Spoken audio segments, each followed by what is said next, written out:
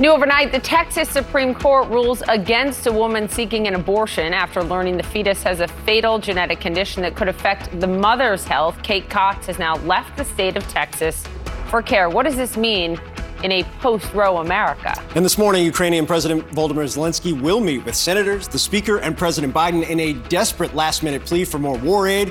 What he says he's doing and why he says doing nothing would be a win for Putin. And a CNN exclusive, former President Trump made a personal call to a former Mar-a-Lago employee turned witness in the classified documents case. What they talked about and the legal impact. CNN This Morning starts right now.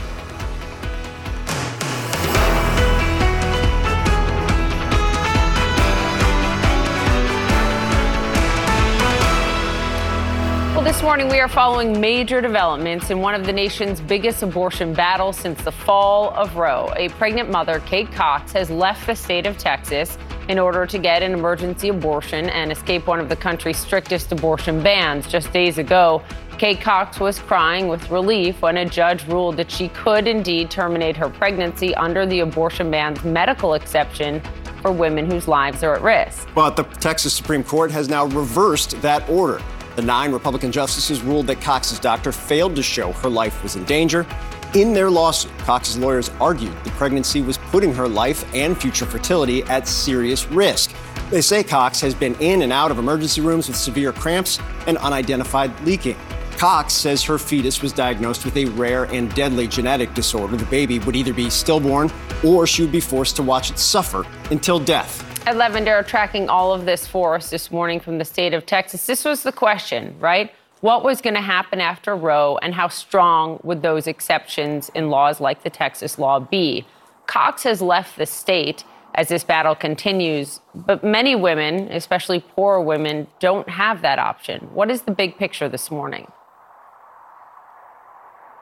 Well, this really kind of sets a standard for the way this post-Roe v. Wade world is going to look, and not to it creates a situation that many critics of these abortion bans say will only continue to make these waters much murkier and much more difficult for many women across the state. But let's get to this ruling by the Texas Supreme Court. And keep in mind that this ruling was issued after Kate Cox had announced that she was leaving the state of Texas to get this abortion.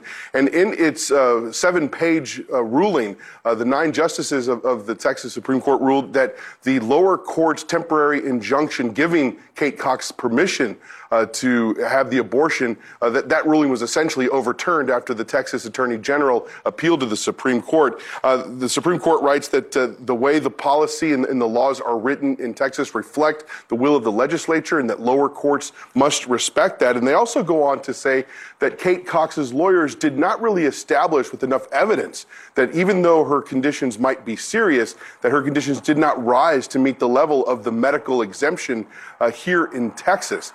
So there is this big fight about what exactly this medical exemption means and how are doctors and hospitals supposed to feel confident getting to that point if a patient needs it to be able to establish that medical exemption. That's what is so confusing for so many people right now. And Ed, Kate Cox, as Poppy noted, decided just hours before this opinion came down to leave the state to get her abortion. How are her lawyers responding to what we learned last night?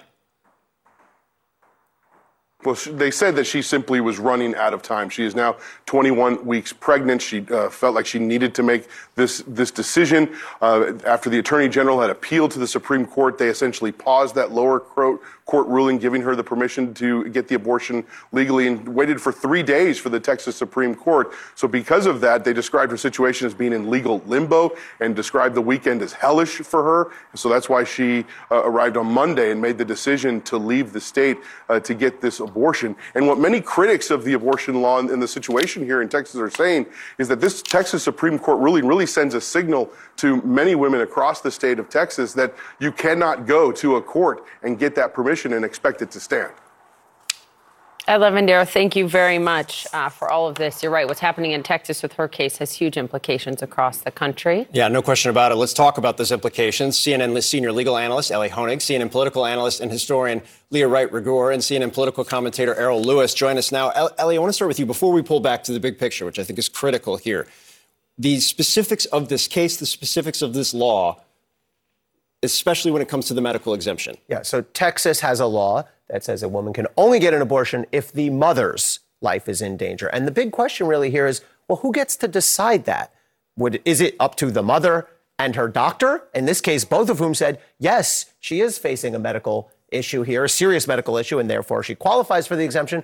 Or do women have to go to the courts and get sign off from the attorney general, as Ms. Cox has had to do in this case? I think that's the bigger question here. Who do we want deciding these issues? And the Texas law is not clear on that, on who gets to decide. Can I read the Texas law? Here's the statute. Quote, in the exercise of reasonable medical judgment, the pregnant female has a life-threatening physical condition aggravated by, caused by, or arising from a pregnancy that places the female at risk of death or poses serious risk of substantial impairment of a major bodily function unless an abortion is performed or induced. Well, and that language, serious risk or impairment of bodily function, that's where there's some uncertainty, and that's what lead us to the who decides question. The Texas Supreme Court, Leah, said in their ruling on this does need to be clarified. We need to clarify this. There's a case of 20 women now before the court making this argument for clarity.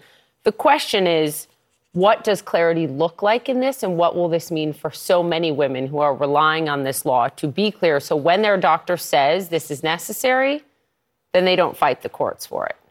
Well, for anyone watching and for anyone who is interested in women's rights, in reproductive rights and abortion rights, this is a horrifying decision because it essentially says, it's essentially the state of Texas clarifying and saying, no, you don't have a right and your doctor doesn't have a right. In fact, the government has a right to step in and be in that room as you are making decisions about your health, the mother's health, and this entire situation.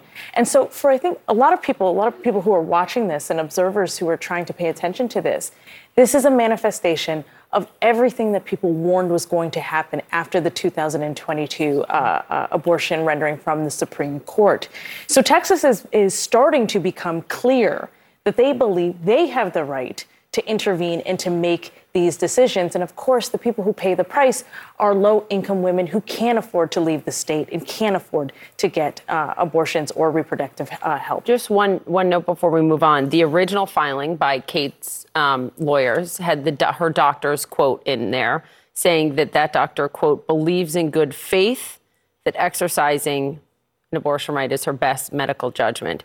It seems to be that language. It seems to me doctors are going to have to, at least for now, be much more direct and clear. And believes in good faith, I guess, isn't enough as a standard for this court. And there's very real concern about whether that invites lawsuits, whether there's liability issues, whether the license is at risk, which seems to be the biggest concern right now, I think, from her doctors, and why the ambiguity right now and the clarity is so necessary. I think, Ellie, kind of building off of Ellie's point, Errol, there's a lot of calls from Republicans saying it's hyperbolic to say something like this could happen in the immediate aftermath of Roe. We're now here.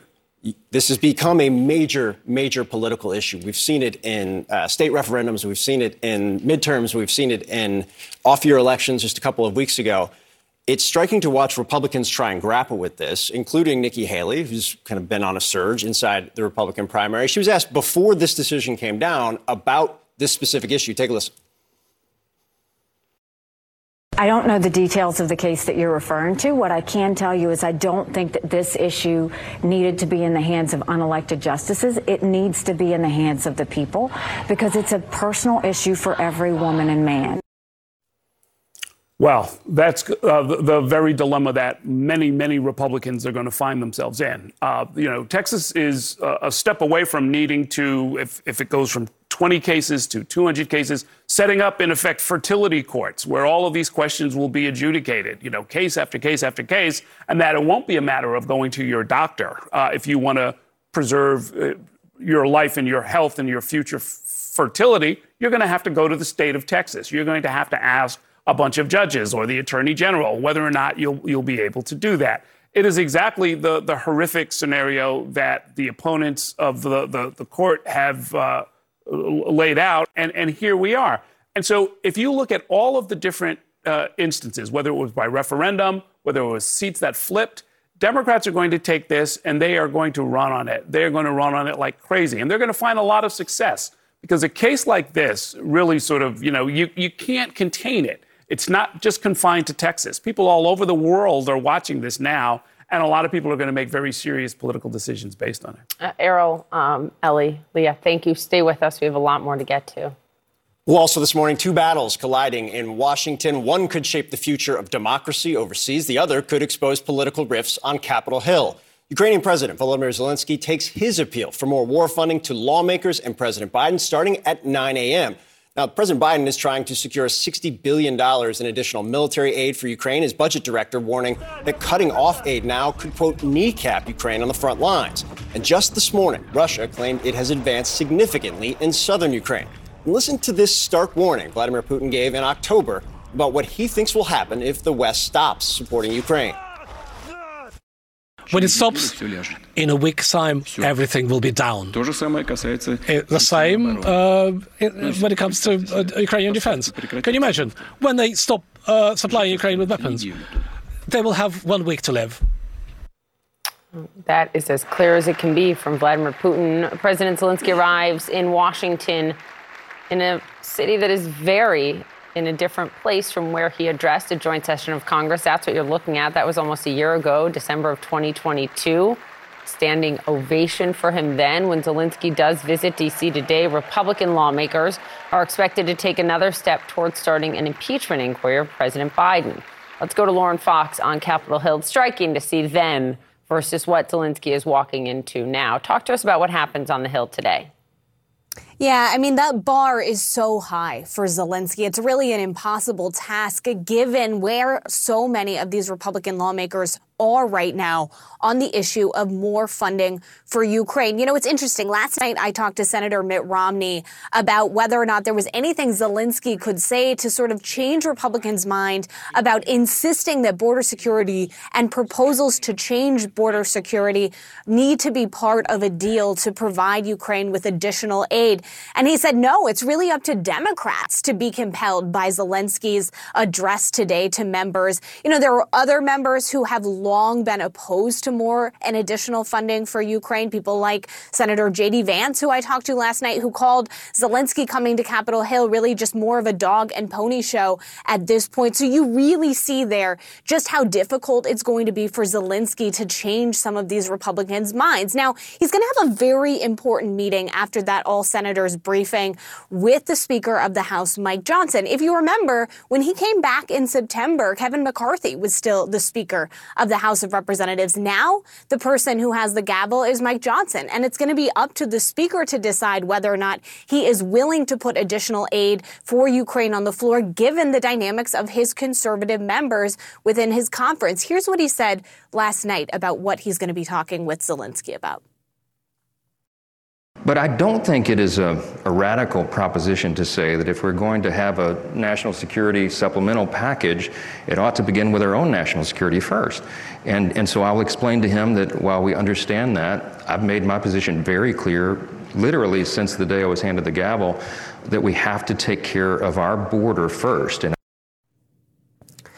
And the senators who are working on that border proposal, they are even starting to say that it's very unlikely that there would be a border proposal that would be announced by the end of the week, which means lawmakers are likely going to head home for the holidays without any additional aid for Ukraine being sent, despite the stark warnings from the White House that that money is running out. Phil, Poppy. It's remarkable just how much things have changed in less than a year. Lauren Fox, thank you. Keep us posted throughout the morning. For more on the impact of this essential Ukraine funding, let's get straight to CNN's Nick Payton-Walsh, who is on the ground in Zaporizhzhia. Nick, for Ukrainian officials watching this, what are they thinking right now as the very real possibility of no more aid in the near term comes into focus? Yeah, look, I think it's important to point out it's probably unlikely there will not be any aid. The point is there won't be enough to make a difference or possibly keep some parts of the lights on here in Ukraine's frontline areas. Real dent in morale in just by the stalling we've been seeing on Capitol Hill, because what's kept Ukraine buoyed over the past months is the notion that the West is entirely behind them with all of their resources. On the front lines, we've heard from troops palpably angry. One guy we saw zip-tying a makeshift RPG head to a cheap drone to fire at the Russians, a kind of suicide drone attack. really furious at the idea that this aid may begin to slow. We hear from Ukrainian soldiers saying they will fight on till the end. They have to. They have no choice. Otherwise, it's Russian occupation. But I think a sense of dismay, frankly, that this change in political climate is immediately potentially impacting them in the weeks ahead. Look, the front lines here have not yielded the kind of counter-offensive victory that the billions of dollars of NATO aid had indeed hoped for. But that is playing exactly into Putin's hands. He doesn't have an electoral cycle really to worry about. He has an enormous capacity, it seems, tolerance for pain and casualties. He has a large budget behind him. And he was essentially waiting for that moment of Western unity to begin to shatter. That seems to be happening now. And there are indications that Putin's not just digging in defensively, potentially thinking of places to advance. Near Avdiivka, another town in the east, Russia's willing to throw thousands of soldiers out to die in order to take it. And even today, a major Ukrainian mobile network subject of a hack that we may possibly guess reasonably Russia might have something to do with. So Ukraine's still under attack, but now having to think about the idea of defending itself without the kind of unequivocal US aid and Western aid it's been used to. They're kept it essentially able to fight this long. Phil? You see the real impact on the ground. Nick Payton-Walsh, thank you for the reporting from Zaporizhzhia, Ukraine. Well, the fate of Harvard's president in clear focus this morning, what we just learned about her future. And CNN has new and exclusive reporting on Donald Trump's classified documents case, what our team of reporters uncovered about the person who allegedly moved some of the boxes at Mar-a-Lago. That's coming up. More CNN This Morning to come after the break. This podcast is supported by Sleep Number. Quality sleep is essential. That's why the Sleep Number Smart Bed is designed for your ever-evolving sleep needs, so you can choose what's right for each of you whenever you like. Need a bed that's firmer or softer on either side? Helps you sleep at a comfortable temperature. Quiets their snores? Sleep Number does that. Only Sleep Number Smart Beds let you each choose your ideal comfort and support, your Sleep Number setting. Sleep Number Smart Beds learn how you sleep and provide personalized insights to help you sleep better. All Sleep Number Smart Beds feature cooling, pressure-relieving comfort layers for soothing sleep throughout the night. Temperature-balancing bedding is designed to move heat and moisture away when you're hot. When you're cool, they hold their energy to help warm you. Sleep better together. J.D. Power ranks Sleep Number #1 in customer satisfaction with mattresses purchased in-store. And now, save 50% on Sleep Number limited edition smart beds for a limited time. For J.D. Power 2023 award information, visit jdpower.com/awards. Only at Sleep Number stores or sleepnumber.com. Now to CNN exclusive this morning that reveals that Donald Trump and his associates repeatedly contacted a former Mar-a-Lago worker turned witness in the classified documents case. This contact was before any charges were filed. This is the same longtime employee who did move several boxes that you see there for Trump and was also privy to conversations between the former president and his two co-defendants in this case. Caitlin Polantz broke the news. She joins us from Washington. What's the significance of this? Well, Phil and Poppy, we're talking about somebody who was very in touch with the Mar-a-Lago world, had worked at the club for a very long time, had a lot of connections there, and was witness to a lot of things that ultimately became part of the charges against Donald Trump for mishandling classified documents and trying to obstruct the probe. Somebody who had moved boxes, had overheard conversations. That person, that former employee, had left his job after the FBI searched Mar-a-Lago, and it became very apparent Donald Trump could be charged with a crime and was being looked at by federal investigators. But before Trump was charged. So the employee leaves his job. And at that point in time, he remained in contact with many people from Mar-a-Lago, but also was noticing just a pattern of conversation about what his status was. Would he be using his own lawyer, or would he be hiring or be wanting to use a lawyer that was paid for by Donald Trump? Some people were asking him about that. There was a close friend of his who also worked at Mar-a-Lago who essentially indicated to him that, you know, maybe Trump would really love to see you at an upcoming golf tournament. You could get free tickets and come. There was also this discussion with him where as he left his job at Mar-a-Lago, Donald Trump took the very unusual step of calling him on his personal cell phone to see why he was leaving the club a couple months after the FBI search of Trump's property in Florida. All of this taken together, it's a pattern of communication that the special counsel ultimately did hear quite a bit about. They looked into it. It could just be conversations among friends and colleagues. At very least, it's a window into how this community works of people that have worked for Donald Trump, that they kept close tabs on one another, that they were keeping in touch and discussing what was happening with this investigation before the charges came about. But it also is notable in that it is a little bit unusual for Donald Trump to call this person and for these conversations to be happening in the way that they did. Maybe he's just a big golf fan. We don't know. But I want to go back to something you noted, though, Caitlin, and that was the offer of a Trump-financed attorney. There are a number of individuals involved in this case that have co-defendants that using Trump-provided attorneys. How does that all play into this? Well, it has played into it because the special counsel's investigators, they've been asking a lot of people about that. We know that from all of the reporting that we did about grand jury testimony and parts of the investigation. It was a question that they were asking a lot of different people if they were being provided attorneys by Trump. And then it's something that the special counsel investigators have followed up on, too, as Donald Trump is headed to trial next year, making sure that people who are represented by lawyers in Trump world, where those lawyers represent a bunch of people, that there isn't some sort of conflict of interest. But it isn't totally abnormal for a corporate entity to pay for lower-level staffers, lawyers of the employees. Caitlin, really interesting reporting. Thanks very much. And new developments in the mystery surrounding jailed Putin critic Alexei Navalny. His legal team has lost contact with him. A mysterious billboard popped up in Russia urging people to vote against Putin.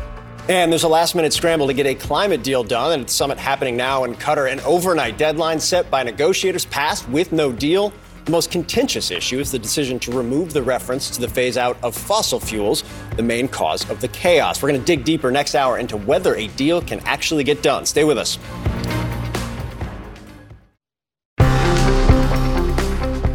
An offer of golf tickets, legal representation, and reminders that a job at Mar-a-Lago is still available. That is, according to our new reporting, what Donald Trump and his associates repeatedly offered a former Mar-a-Lago worker turned witness in the classified documents case. Back with us now, Errol Lewis, Leah Wright-Rigueur, and Ellie Honig. Ellie, the fact that this offer and these calls from Trump to a former employee who is not named, we don't know, happened after the FBI search of Mar-a-Lago, but before the charges. Is that relevant here? It is. This is one of these issues where common sense people all understand what was happening here. They were trying to make sure this employee stayed loyal. They were trying to make sure this employee didn't flip on them. I'm not sure the evidence, though, is unusual enough that A, a judge would admit it, and B, that you could really make that argument to the jury. Yeah, that it's witness tampering. To me alone, this does not make out witness tampering. Okay, you called someone who left their job. You let them know the job's still open. Okay, you offered to take someone to a golf tournament. However, it might fit into a broader pattern that we've seen here, right? I mean, we've already seen charges of obstruction and then obstruction upon obstruction in this case relating to hiding the boxes, tampering with the video surveillance, trying to influence certain witnesses. So it could fit into that. It could support the overall picture that prosecutors are trying to paint here of a concerted effort to obstruct justice. It's fascinating reporting. Not totally sure exactly what it means going forward, but it's just a great example of our team's work. What is, I think, very out front right now is what the special counsel did yesterday in terms of going straight to the Supreme Court to challenge former President Trump's immunity claims. Errol, what did you take from this, the decision to go straight to the Supreme Court here? Well, first of all, it's something that they're entitled to do. It's not super rare to sort of go and ask for, the Can you Supreme explain Court that? to get Why? Well, I mean, look, normally there's an appeals process. You go through different levels, and then the Supreme Court decides whether or not to take a case, and that can take months or even a year or two. But what we saw in the case that comes to mind, I think that probably most viewers might remember, is back in 2000, when there was a real question on the table about whether or not votes were being counted properly in Florida. The Supreme Court took up the case immediately, and they resolved it because we needed to have a new leader of the country. You can ask for that. In this case, it's not quite as dramatic and it's not quite as urgent. But what Jack Smith is saying is that, look, if we've got an election that's about to start, if what is at the end of all of this is that the president cannot be prosecuted for any reason, for anything that he did while he was in office, which is basically what the case that his lawyers were making. Tell me now. Let's not waste everyone's time with this if at the end of it there's going to be some kind of crazy immunity. Now, he's doing this knowing that what Trump's lawyers have asked for is absurd. It's hard to imagine that they're going to get everything that they want, but it's best to have it litigated now. Leah, explain what Trump's lawyers are asking here for, because the fate of two cases, the election interference case and the Georgia election interference probe, hang in the balance. If this court decides, even a 5-4, narrow majority decision, when you're a president, you're immune from things like this. Those two go out the window. Absolutely. They're gone. And this is why this is such a crucial moment. And in fact, in some respects, I know the Trump folks are irate over the special counsel's decision to push the Supreme Court and decide that make this decision right now. But this is also something that Trump people should care about, because the Supreme Court is going to lay it out. They're going to either say, no, actually, you don't have immunity based on things that you did in office, or you do. And so we have to decide. I think the other thing to keep in mind here is that we have to decide it because we have an election that is rapidly approaching.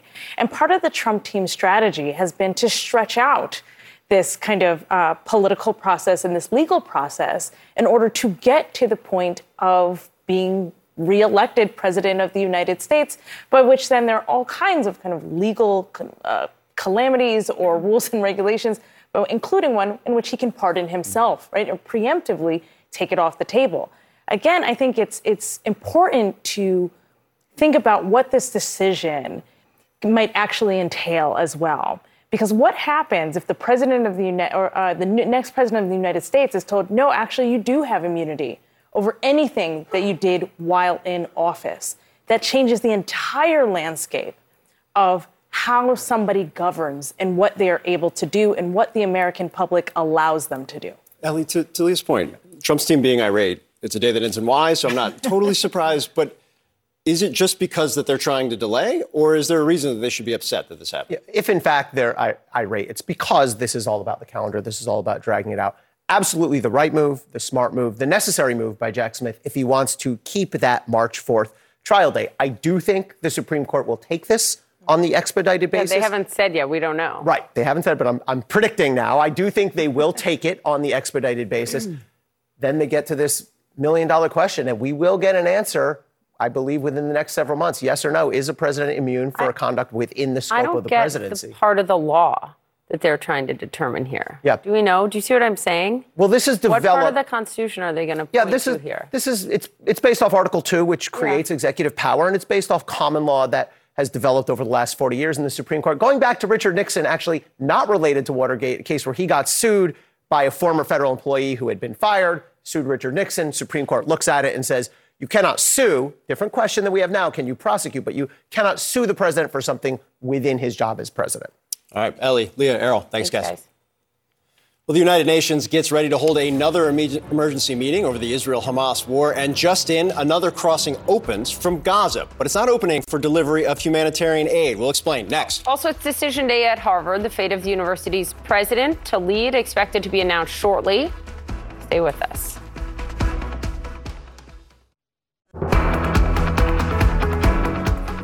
Well, brand new this morning, the Harvard Crimson reporting the university's embattled president, Claudine Gay, will keep her job. She's been under fire since her House testimony last week about anti-Semitism on campus. CNN's Jason Carroll is live for us in Cambridge, Massachusetts. Jason, we've seen the reporting from the Harvard Crimson. We know the pressure that has been on the president over the course of the last several days. What are we hearing right now about how this is all going to play out today? Well, we're hearing that, according to the Harvard Crimson, as you said, that the Harvard Governing Board will announce later today, later this morning, we're hearing that Claudine Gay will, in fact, be able to keep her job, keep her position as president of Harvard University.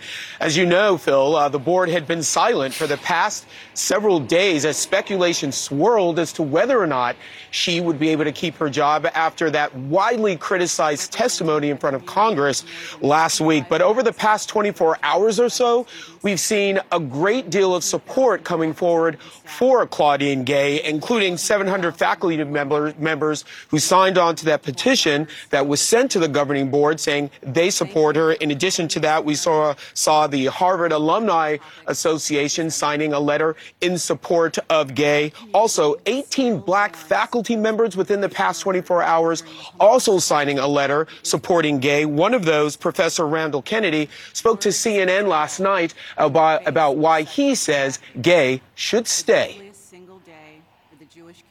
I think that President Gay is being targeted. She's the obvious target of a smear.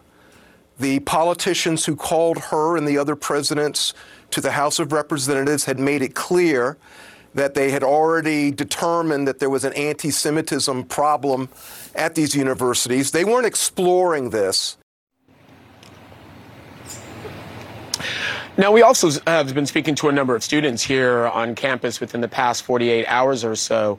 Many of them who said that while Gay's comments were hurtful, while they were insensitive, they were very critical of her. Even some of those students, Phil, said they still felt as though Gay should keep her position and were really offended that there were outside sources, outside influences trying to force her out. So again, Harvard's governing board expected to announce later today, according to the Harvard Crimson later this morning, that Claudine Gay will, in fact, be able to keep her position here at Harvard. Phil? All right, Jason Carroll live for us in Cambridge. Keep us posted. Thank you. Ahead for us, a man who spent nearly 20 years in prison for a murder he always said he did not commit. Well, this morning he is free, and you're looking at his smile there. His conviction overturned by a judge. We will be joined by him and talk about the moment that he learned he'd be a free man. And baseball's new $700 million man decides to defer most of his pay. Why he's waiting to get $680 million for almost a decade. Stay with us.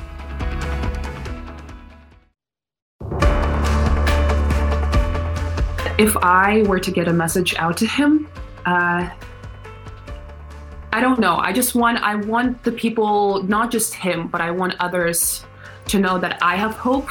And for other people to have hope that we can change the regime if we work together. That is the daughter of Alexei Navalny telling CNN last night she hopes her father is safe after his legal team says they've completely lost contact with him. He is serving prison time in Russia. New this morning, a prison employee told a spokesperson for Navalny that he left the prison colony where he was, but they couldn't confirm where he is now. It has been a week since anyone has heard from Navalny, who is serving time for extremism and other charges he denies. The White House is, quote, deeply concerned. They are reiterating calls for his release. A spokesperson for the Kremlin told reporters this morning they have, quote, neither the intention nor the ability to monitor the fate of prisoners and the process of their stay in the relevant institutions, close quote. Supporters call Navalny's arrest and incarceration a politically motivated attempt to silence his criticism of Vladimir Putin. Navalny has been imprisoned since returning to Russia nearly 3 years ago when he was poisoned with the Soviet-era nerve agent Novichok. A joint investigation by CNN and by Bellingcat implicated the Russian security service. Supporters call Navalny's arrest and his incarceration politically motivated and an attempt to silence his criticism of Putin. His daughter told CNN last night about the last health update that she got. Listen. The most up-to-date news on his health is that 2 weeks ago he fainted in his cell because they've been practically starving him. He's very malnourished. He's not getting any medical support that he needs, or he's been asking to see a dentist, and they're not providing anything. We have no idea where he is. Our Fred Plechton joins us now with much more. Fred, you've been following this so closely for years, as so many people have. CNN's documentary, of course, on Navalny followed all of this. The fact that a spokesperson for the prison is saying, look, he left or was taken, not that he left voluntarily, the penal colony a week ago, there has not been any update, right, on where he is from anyone? Yeah, there's not been any update whatsoever. And just to give our viewers a sense of how difficult it is to get straight answers or any sort of answers out of the prison service. None of this came voluntarily from the Russian authorities. The lawyers for Alexei Navalny saying he was supposed to show up for a hearing via video link from the jail that he is supposed to be in yesterday, didn't turn up for that. Originally, the prison service then said that there were problems with the electricity there. But however, upon questioning, they then acknowledged that actually he was no longer listed as even being inside that prison anymore. Today, he was supposed to show up for a video link again and didn't show up. And then they finally acknowledged that he had been transferred out of that prison, but again, are not saying where exactly he's been transferred to. Now, all of this is very difficult, obviously, for the legal team of Alexei Navalny, for his family, of course, as well. However, it is not unheard of within the Russian prison system. We have to keep in mind that Alexei Navalny was supposed to be transferred to a jail with an even harsher regime, or even tougher jail than the one that he's been in so far. And our viewers just heard from Alexei Navalny's daughters how difficult the situation he is in right now, them saying that he's essentially malnourished. Of course, we also know from his associates that he apparently fainted inside his jail cell last week and had to be put on an IV. Well, now he's supposed to get into an even tougher regime. However, they are not saying where that is. And one of the things that does tend to happen when a prisoner is in the process of being transferred within the Russian prison system is that they're completely out of communications. They're not allowed to communicate, and also the prison service itself does not communicate. And now it's up to the legal team to actually find out where he is. We might hear from Alexei Navalny at some point in time when he's reached the new place, when he's gotten settled in there. But as of this writing, as of right now, they simply have absolutely no idea where he is or how he's doing. Paula. Fred, let's talk about the timing here. I mean, this comes just after all these billboards went up across Russia that, appear to say sort of Happy New Year. But then if you go through the QR code posted on them, they talk about, quote, Russia without Putin. They were apparently paid for by Navalny's anti-corruption foundation. And here is what the head of that foundation told CNN last night about the timing here. If you just look into the timings, Navalny disappeared on Tuesday last week, and the official elections were announced on Thursday. Putin wants his re-election to be as smooth as possible. He likes his opponents to be silent. How significant is this timing? Yeah, it is quite fascinating timing. I mean, one of the things that we have to keep in mind is that Vladimir Putin did just a couple of days ago announce that he was running again, and then they did manage to get these billboards put up, which the Russian authorities clearly were not happy with at all. In fact, there's video of those billboards then being taken down very quickly once the authorities found out that if you go on the QR code, that you actually come to a site that says, don't vote for Vladimir Putin. It's certainly not what the Russian leader wants. And once again, one of these instances where Alexei Navalny's Anti-Corruption Foundation is trying to make its mark on these elections. So certainly not something that Vladimir Putin wants. At the same time, though, it's not clear whether or not it actually has anything to do with him essentially going dark at this point in time, or whether or not it is that transfer or some sort of other reason. Nevertheless, the concern certainly remains on the part of his family and on the part of his associates as well. Fred Pleigton, thanks very much for all the reporting. Keep us posted. A critical legal question in the federal election subversion case against Donald Trump is now heading to the Supreme Court. We're going to examine Jack Smith's move, being described as extraordinary. And Ukraine's president is in Washington, heading to Congress as the battle to pass more aid for the country divides Congress. A top Democratic negotiator in the Senate joins us with where things stand ahead. More CNN This Morning to come after the break. The Assignment with me, Audie Cornish. Celebrities of all kinds are speaking publicly about their therapeutic trips, so to speak. It turns out there is a burgeoning industry ready to serve the new influx of people who find themselves turning away from traditional mental health therapy. The gap between what we know and what we don't about psychedelic therapy. Listen to The Assignment with me, Audie Cornish, on your favorite podcast app.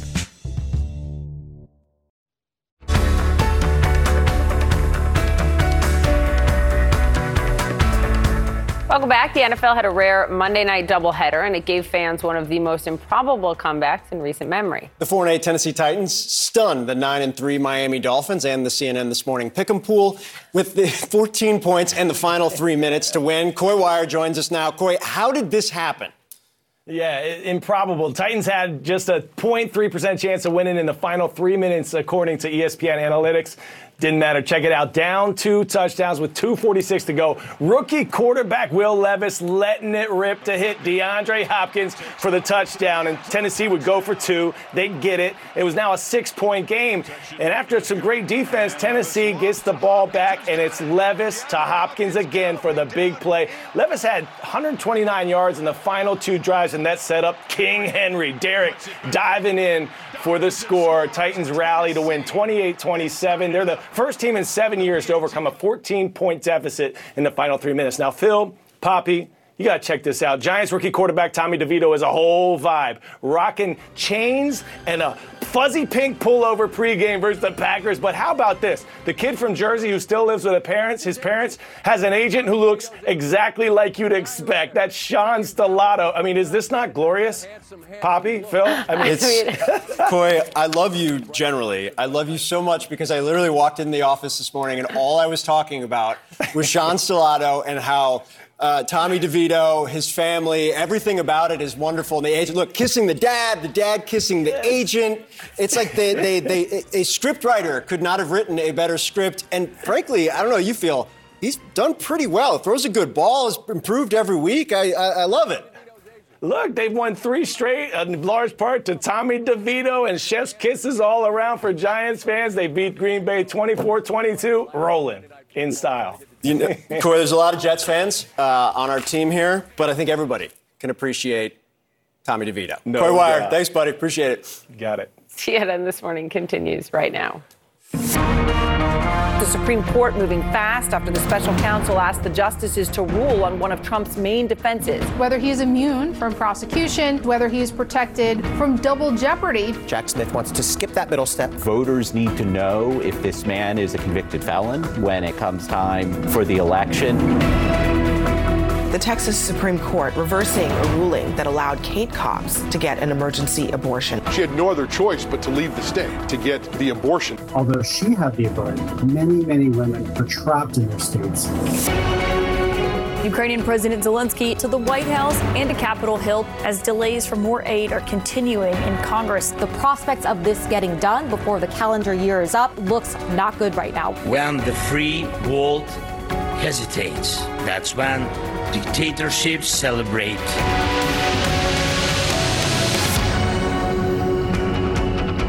Well, good morning, everyone. I'm Phil Mattingly with Poppy Harlow in New York. We start with an extraordinary request from the special counsel in the election subversion case against Donald Trump.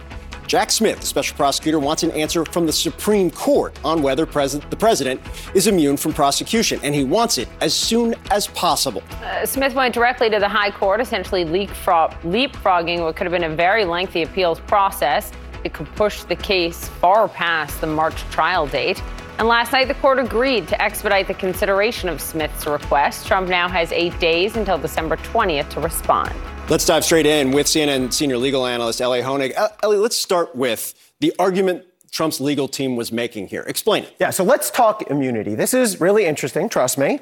And it's about to get really, really important. So there's some things we do know and some things we don't know. Let's start with what we do know. There is such thing as what we call civil immunity, meaning that a federal official or former federal official cannot be sued civilly for anything that falls within the scope of the job. We actually got that from a decision back in 1982 involving Richard Nixon. Nothing to do with Watergate. Basically, a former federal official had been fired during the Nixon administration, sues Richard Nixon, and the Supreme Court says you can't sue him because firing and hiring federal officials, that's part of the job as president. That's within the scope of working in the White House. Now, here's what we don't know, but we're going to find out very soon. First of all, criminal immunity. I put that question mark there on purpose. We don't know whether there is such thing as criminal immunity. Can you be immune from criminal prosecution? And the question really is, first, is there such thing as criminal immunity? The second thing is, if so, did Donald Trump's conduct fall within the scope of his job as president or not? The way it was described to me, by the way, it doesn't just apply to the president. When I became a federal prosecutor was,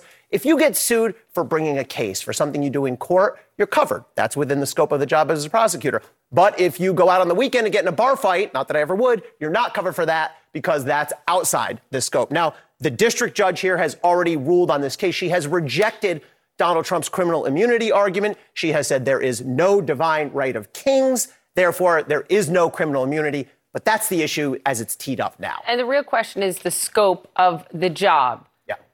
The argument is, the crux of it is it within a president's job to allegedly interfere in all these ways to try to keep the job? That's Exactly. the crux of it. And how does this apply to the cases against him? Yeah, well, look, the big issue here, the reason Donald Trump is moving quickly here, or excuse me, DOJ is moving quickly here, is because of the calendar. Let's orient ourselves. Today is December 12th. The key date is the trial date in that case, which is March 4th. That is 84 days away. That is not a lot of time to get through the appellate process. Here's how the appellate process normally would work. This is the district court judge, the trial judge. We already have an opinion from them. Normally, the next step would be up to the Court of Appeals. That takes months in the ordinary course. And if Donald Trump lost there, he could then ask the Court of Appeals to rehear it again, what we call en banc, meaning the whole Court of Appeals. That's going to take more time. And only then do you get to ask the U.S. Supreme Court to review the case. There's no way you get that done in 84 days. What DOJ, what Jack Smith is asking here is, we have a decision from the district court, but we want to go right up to the Supreme Court. It's called direct review. Now, how often is this occurring? Okay, it's very rare historically. It actually happened with Richard Nixon in the Watergate case, and then it didn't happen for a long, long time. However, this current court has granted direct review 19 times in the last 4 years. I have to credit Steve Vladeck, who looked that up. Some of the most important cases, the Biden student loans case, went direct to the Supreme Court. And an important dispute about immigration enforcement, skipped that middle level, went right up to the Supreme Court. So this is what DOJ is now asking the Supreme Court to do. They're going to decide on that fairly quickly. All right, Ali Honig, we really appreciate the breakdown and the fact that you'd never get into a bar fight. That's never. Information right there. Scare people off from the start. Why would they start? We'll keep following it closely. Got the crew laughing with that one, Ali. That was good. Ukrainian President Volodymyr Zelensky back in Washington this morning, preparing to head to Capitol Hill with hat in hand. He's trying to win over new rounds of funding from a very divided Congress on this issue, and frankly, a divided country on this issue as he battles against Russia. Now, Zelensky will start his day with an all-senators meeting. He also has some face time in the House with the Speaker, Mike Johnson, and Democratic leader Hakeem Jeffries. CNN's Arlette Saenz is live for us at the White House. Arlette, when you talk to White House officials, what are they hoping can come out of this visit? Well, Phil, President Biden wanted to invite Ukrainian President Volodymyr Zelensky here to Washington to make that personal and direct appeal to lawmakers who still remained bogged down on whether to support additional aid for Ukraine. But Zelensky will have a very difficult task as he speaks with lawmakers. He was here at the White House yesterday meeting with National Security Advisor Jake Sullivan ahead of that full slate of meetings up on Capitol Hill, meeting with the full Senate and then one-on-one meetings with the House Speaker and the House Democratic leader as well, before coming here to the White House in the afternoon for meetings and a press conference with President Biden. And both Zelensky and President Biden have warned that inaction on this aid for Ukraine will simply be playing into Putin's hands. You've had officials warning for weeks that not giving this aid to Ukraine at this moment will kneecap them on the battlefield. But Zelensky is really facing a very difficult and nearly impossible task at this moment. Republicans remain dug in that any aid for Ukraine must also have changes to border policy paired with it. And there were Republicans up on Capitol Hill yesterday who said that Zelensky's visit wasn't going to change their minds on that matter. So right now, this is a very complicated moment for both Zelensky, who needs the support to continue his fight against Russia on the battlefield, but also for President Biden, who has made his calls for Western unity central to try to face Russia's aggression against Ukraine. For sure. And tomorrow, a huge political battle is going to come to a head with the House deciding whether it will formalize an impeachment inquiry against President Biden. I wonder how the White House is responding to that in the mix of all of this.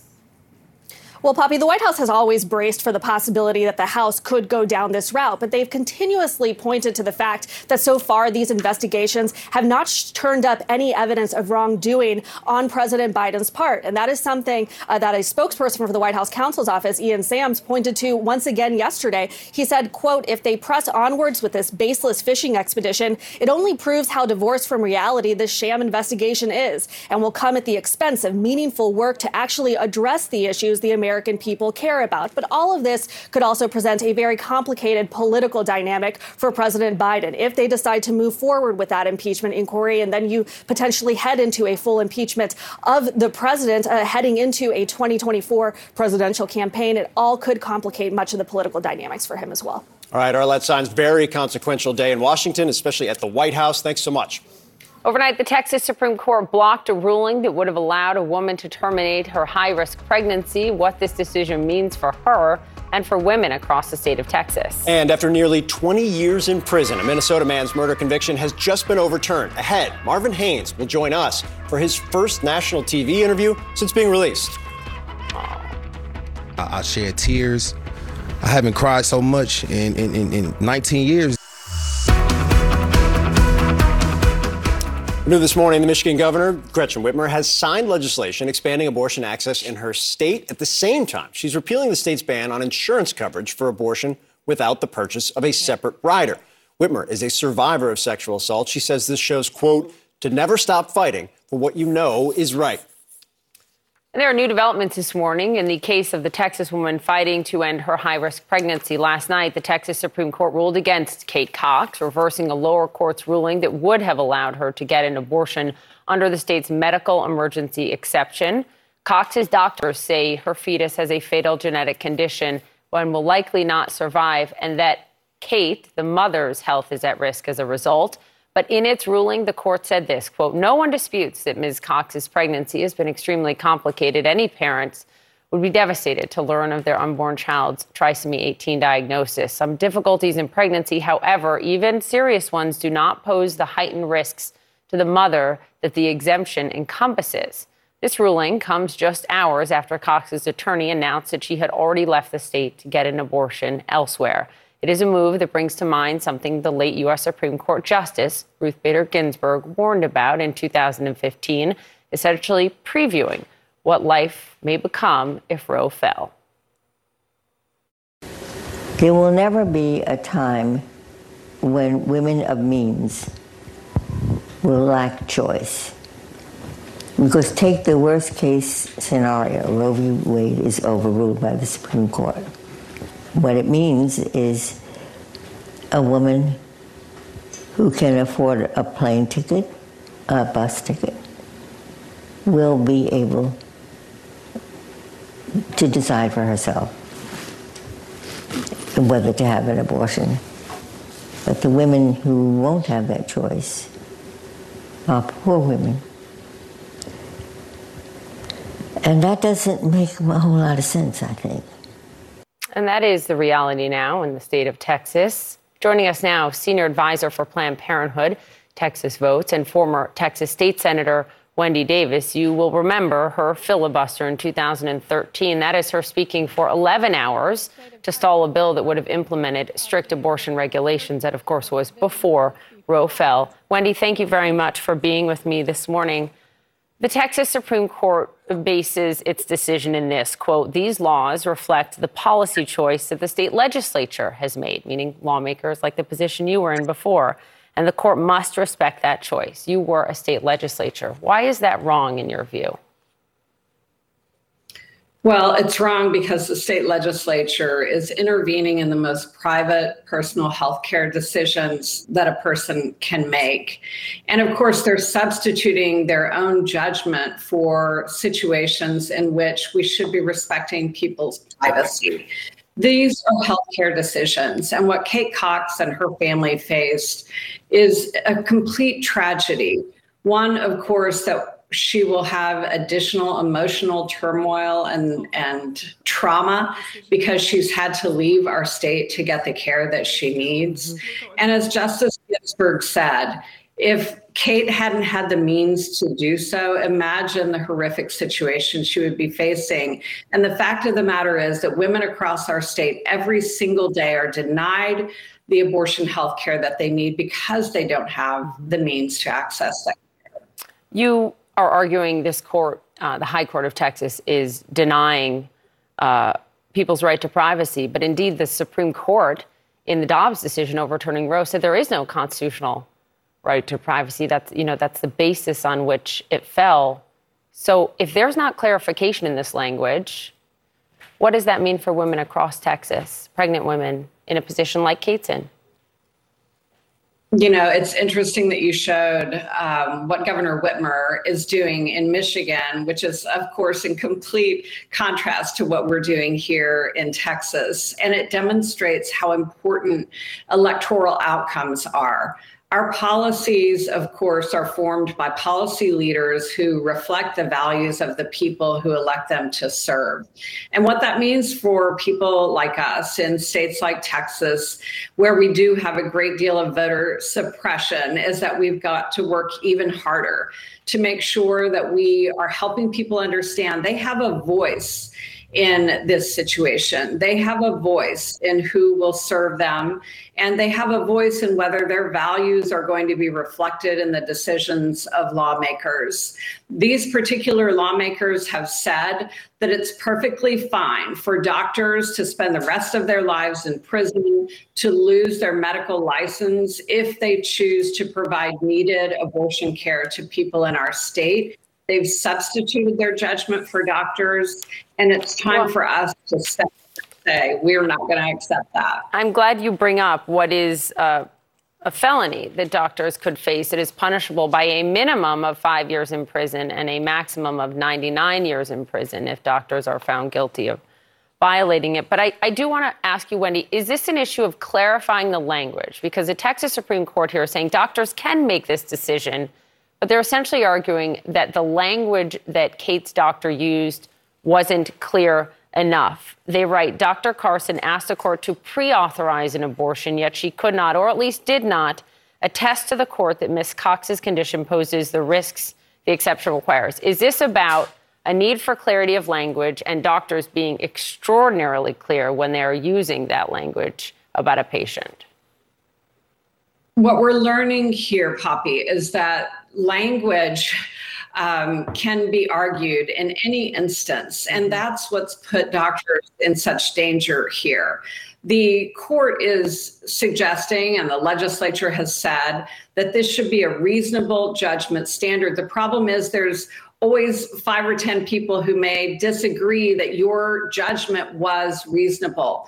What the Center for Reproductive Rights has been asking is that instead, doctors be allowed to use a good faith standard, that in their good faith judgment, they can provide this care. And without that kind of clarification and that kind of protection, doctors across our state are stuck in a quandary, unable to provide care, even when their patients' lives are at risk.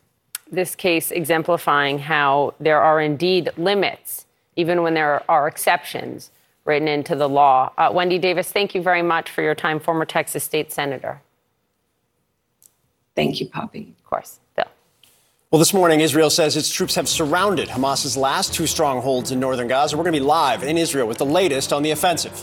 And with only 5 weeks until the Iowa caucuses, Ron DeSantis joins our very own Jake Tapper tonight live from Iowa to take questions from the voters there. Ahead, a preview of tonight's presidential town hall. More CNN This Morning to come after the break.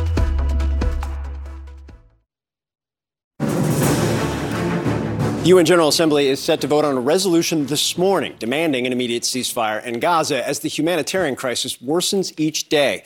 Israel's defense minister claims the last 2 Hamas strongholds in northern Gaza are now completely surrounded. Heavy fighting has been reported in the south as well after Israel's military expanded its offensive. CNN's Alex Marquardt joins us live from Karim Shalom Crossing.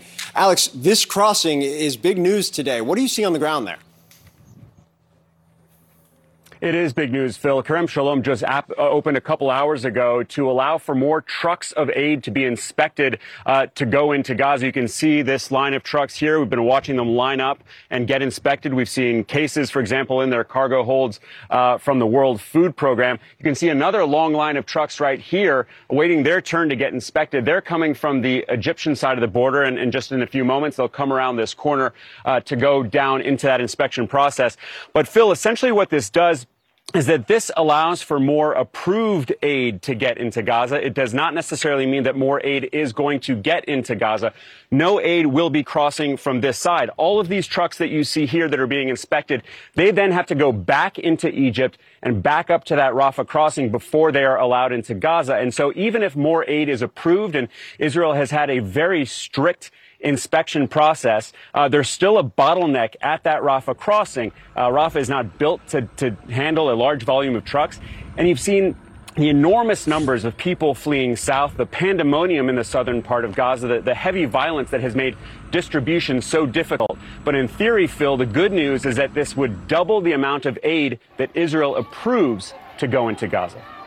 You know, to that point, Alex, U.S. officials have been pressing their Israeli counterparts on the issue of aid, on ramping up aid, surging it to some degree as well. They've also been pressing them to try and minimize civilian casualties, be more precise in those operations in the south. Have you seen any sense, or at least gotten any sense in talking to Israeli officials, that they're heeding those requests or those warnings? Well, Phil, you heard Secretary Blinken over the weekend, and he said repeatedly that there is still a gap between what he calls the intent to keep civilians safe and what is actually happening on the ground. Israel is defending itself by saying, well, we've issued these warnings for civilians to evacuate the area, but still civilians are being killed and harmed in incredible numbers. One of the most pressing issues for the United States right now, Phil, is to get this aid into Gaza. Humanitarian officials certainly hope that this crossing will be open soon. For now, I'm told by the IDF that is not on the table, that it is a political decision. So essentially, the Netanyahu government has decided that for now, this will not be used to get the aid into Gaza. It is only going to be used for these inspections.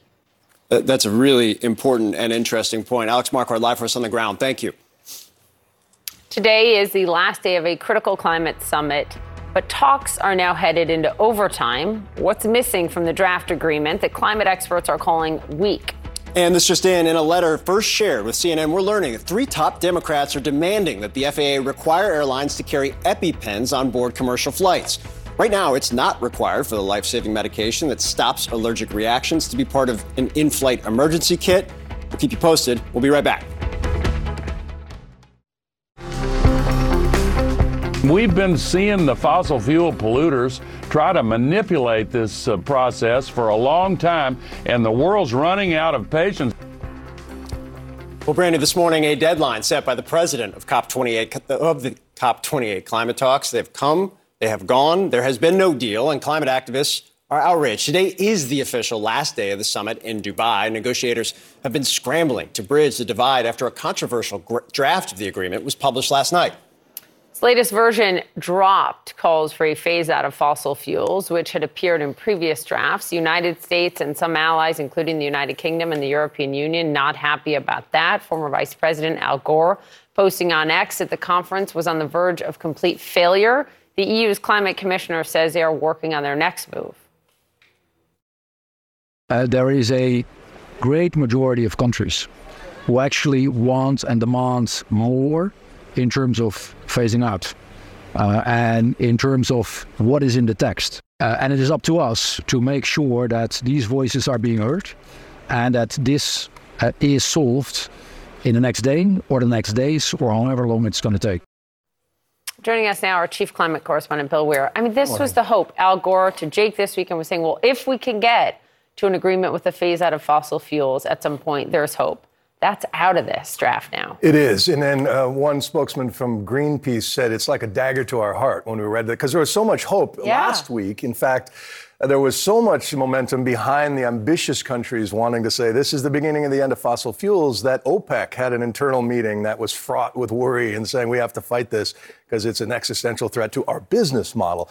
But guys, it's so telling about human nature. This is the 28th Conference of the Parties, where every country comes together. We've been doing this for almost 30 years.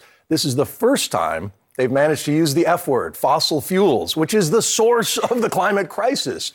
And Saudi Arabia is adamant about keeping that language out, and that seems to be where the loggerheads is. You've got the United States, the EU, the smaller, most vulnerable countries saying, if not now, when? And you've got the big petro-states refusing any of this language. Can you explain for folks, when you hear the UN climate chief say a great majority of countries want to do more, That's not enough. Not enough. Why not? Because the minority of countries include Saudi Arabia, Russia, and other do they have veto power over a final statement? This is supposed to be unanimous. The idea is that if it's, 90% of the world ratifies this idea, there's always wiggle room for somebody to say, well, not everybody's on board, so why are you holding it to us? Yeah, right, because it's not binding. So if you want people to comply, you need them on board. But here's the thing that's missing. I spoke to two CEOs of new energy startup companies who went there and said they came back so enthused because what's happening on the sidelines are states, countries, cities super ambitious about decarbonization. The economics are all there. They say it's just a matter of time. Even the big oil heavies know they're working on borrowed time in the fossil fuel economy.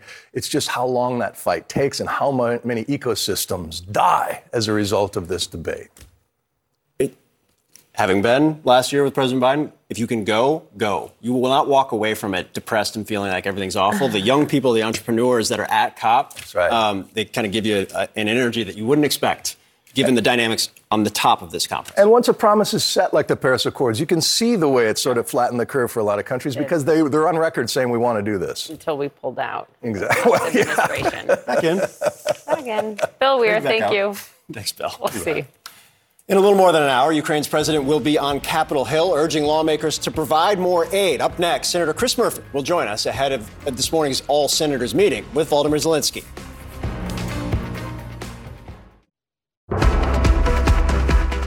In just about an hour, Ukrainian President Volodymyr Zelensky will begin a day of high-level meetings on Capitol Hill. He is set to meet with senators and have a one-on-one meeting with the House Speaker Mike Johnson before he heads to the White House. Senators are getting more pessimistic about a deal on immigration in order to greenlight aid to Ukraine. Republicans say Zelensky's visit will not do anything to change their demands that U.S. border policy be dealt with as part of this. We have a responsibility in the United States of America. That would mean me going back to my state and saying I care about people in other countries, but I don't care about what's happening in my own country. It's important that we actually do two things at once here. And we're the United States of America. It's not that we look at other nations and go, gosh, they're really in trouble, but we're going to ignore our own needs as well. We've got to actually pay attention to our own needs while we're also dealing with the needs around the world as well. That was Oklahoma Republican Senator James Lankford, who is the lead Republican negotiator on immigration policy. The lead Democratic negotiator on all this, Senator Chris Murphy, has warned, quote, the future of the world is at stake if we fail. Murphy also says Putin is delighting in Republicans' insistence that we get a deal on immigration reform. Russia does appear to be celebrating. Look at Russian state TV. What's happening in the U.S. is beneficial for us. Ukraine is losing. Russia is winning. This is it. Their funding and weapons came to an end. As of now, well done, Republicans. They're standing firm. That's good for us. Even Mitch McConnell, well done, Gramps. Joining us now is Senator Chris Murphy of Connecticut. Senator, you said the future of the world is at stake, and you're shaking your head, I think, because of what you just heard from Russian state television. You guys have 48 hours. Are you going to get this done? Well, I hope that President Zelensky's visit is impactful, but that's absolutely remarkable to listen to Vladimir Putin's mouthpieces on Russian state TV celebrating Republicans' decision to hold up aid to Ukraine, which they say they support because they want to get Trump border policies put into law, something that the American people don't support. I just think this is too important to play games over. Yes, I'm in the room trying to figure out a path forward on these Republican demands because failure cannot be an option. But we shouldn't have to be here. If we all agree that it would be terrible for America and terrible for the world for Vladimir Putin to march through Ukraine and potentially into Europe, then let's stop him from doing that. I have lots of domestic political priorities. I would like to see universal background checks or a ban on assault weapons passed. But I am not conditioning my support to stop Vladimir Putin's march into Ukraine upon the resolution of my domestic political priorities, because if all of us did that, Washington would grind to a halt. We've got to get things done when we agree. And Republicans say that they support Ukraine funding. So I wish they would just put their votes where their mouth is. Instead, we are in a difficult negotiation on border policy that may come to a conclusion this week. It may not. But the future of the world really is at stake. James Lankford, who we just heard from, your Republican counterpart in all of this, said, look, it's the Biden administration, the president, that coupled this all together in his supplemental request. He put border funding with Ukraine and Taiwan and Israel funding. You said the White House is more involved now. Do you think he has a point by saying the Biden administration coupled it together and now we've got to deal with it together? I don't, because it's fairly normal for there to be these emergency spending bills before Congress when we have insufficient funds for the operation of the border or for our foreign policy objectives. It's very different to say on top of that funding, we are going to make major changes in law. And that's what Republicans are asking for. They are asking for very severe, very draconian immigration policy changes that they know could not pass if they weren't holding up support for the war against Vladimir Putin. But isn't that the exact point? I just think that's the difficulty. Isn't that their exact point? This is it's a crisis. I think many people agree what's happening at the border is a crisis. So this is a moment we got to deal with it at home, and then we're going to help Ukraine too. Yeah, I think we should separate the two. I don't think that Vladimir Putin should be given a green light to invade and conquer Ukraine and Europe simply because for 40 years we've had a tough time coming to a conclusion on immigration policy. But listen, Poppy, we're going to work at this. I'm at the table. I hear what Republicans have been saying. We're going to try to come to a conclusion, and I'm sitting down with Senator Lankford and others in good faith this week. And you did point out, look, in your words, this is 10 times more complicated than even gun reform, to have comprehensive immigration reform, which I think speaks to just what you guys are up against. You know what I'm really struck by, Senator, is the sentiment of the American people. There are a number of new polls out that show that the support for more funding for Ukraine is waning. I mean, just look at the Pew numbers. 31% of Americans think the U.S. is providing too much support to Ukraine. The same thing is reflected in Gallup. What do you say to those people at home who feel that way? How do you change their hearts and minds? Well, listen, I think we do labor under the consequences of really bad American foreign policy for the last 20 years. When the American public looks at the places where the United States has been involved or funded wars overseas, few of them have gone right. I admit that, right? From Vietnam to Afghanistan to Iraq to Syria. But this is different. This is the World War II, the post-World War II order coming undone. And if big countries can reset their borders by invading smaller countries, then I think it's just a matter of time before American troops are directly at war with a big power abroad, whether it be Russia or China. So this feels different to me. If we don't hold the line here, ultimately, I think we're going to have American men and women fighting and dying overseas, which is something that I don't want and the American people don't want. Senator Murphy, Thursday marks 11 years since the tragic massacre at Sandy Hook Elementary. It is the reason it propelled you to Congress to try to change things. This has been your fight on guns of your entire career in Congress. The youngest Sandy Hook victim would be 17 today. They'd be finishing high school. They'd be planning for college. They'd be with their family, getting ready, celebrating Hanukkah, getting ready for Christmas, all of that. Our latest analysis at CNN is that there have been 80 school shootings just so far this year, most of them on K through 12 campuses. Reflect on the last 11 years, where we are and where we go. Yeah, listen, obviously this is a really hard time for all of us as we get ready to mark 11 years since Sandy Hook. I've spent a lot of time with the families from Sandy Hook at this time, and there's a descent that happens for all of them as they get ready for December 14th. And yes, the mass shootings, the school shootings are still at historic highs, but there is some good news. We passed last year the first bipartisan major change in gun laws in 30 years. We broke the back of the NRA. And overall gun violence rates in this country are actually down by a significant number since we passed that bill, over 10%. The mass shootings are still high, but there are far fewer people dying from guns this year than last year because we passed legislation making it harder for dangerous people to get guns. Now, that means there's 100 people, not 110 people dying every day. That's still far too high, but it shows what is possible. And what is possible is real changes in gun laws because we've built a movement since Sandy Hook of kids, adults, community members to make sure that we are more powerful than the NRA. So it is a very sad time of the year, but for me, it's a reminder of what is possible and what we've actually achieved in the last decade. That Congress can do hard things when there is a will. Senator Chris Murphy, thank you very much. We'll be thinking of all of you on Thursday. Thank you. Well, just 16 years old, Marvin Haynes went to prison for murder he says he had nothing to do with. Now, nearly 20 years later, his conviction has been thrown out. Coming up, Marvin joins us live for his first national TV interview as a free man. Stay with us. More CNN This Morning to come after the break.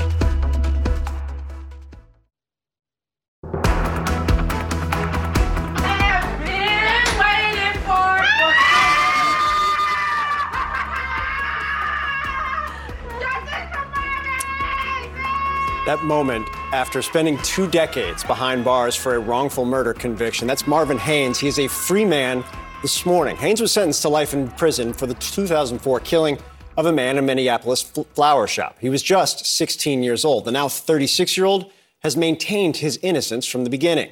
On Monday, a judge signed the order to overturn Haynes' wrongful conviction on the basis of unconstitutional witness identification. The judge also citing lack of physical evidence, writing, quote, "There was no physical evidence linking petitioner to the crime scene. There was no DNA evidence, fingerprint evidence, physical evidence, surveillance evidence, or other forensic evidence." The prosecutor who tried Haynes' case told the Minnesota Star-Tribune that he was appalled by the decision to overturn the conviction. And speaking to CNN affiliate Carol Levin, the family called this a travesty. Here's what Martin said when he learned his conviction was overturned. I shed tears. I haven't cried so much in 19 years. I'm just like overwhelmed with emotion. I was excited just to get my life back, to know like these people has recognized my innocence and just know the truth prevailed at this time. I mean, it took 19 years, but I'm here and all I want to do is move forward and just get my life back. Joining us now for his first national television interview since being released is Marvin Haynes and Marvin's attorney, Andrew Marquardt, a managing attorney at the Great North Innocence Project, which has worked for years to secure this release. Thank you very much for being with us. Marvin, we were talking to you in the commercial, and you just started smiling, a smile that you have really been waiting to give as a free man for almost 20 years. Your justice was delayed, but ultimately not denied in the end. What do you want people to know? I just want people to know that I'm innocent. I was innocent from the very beginning.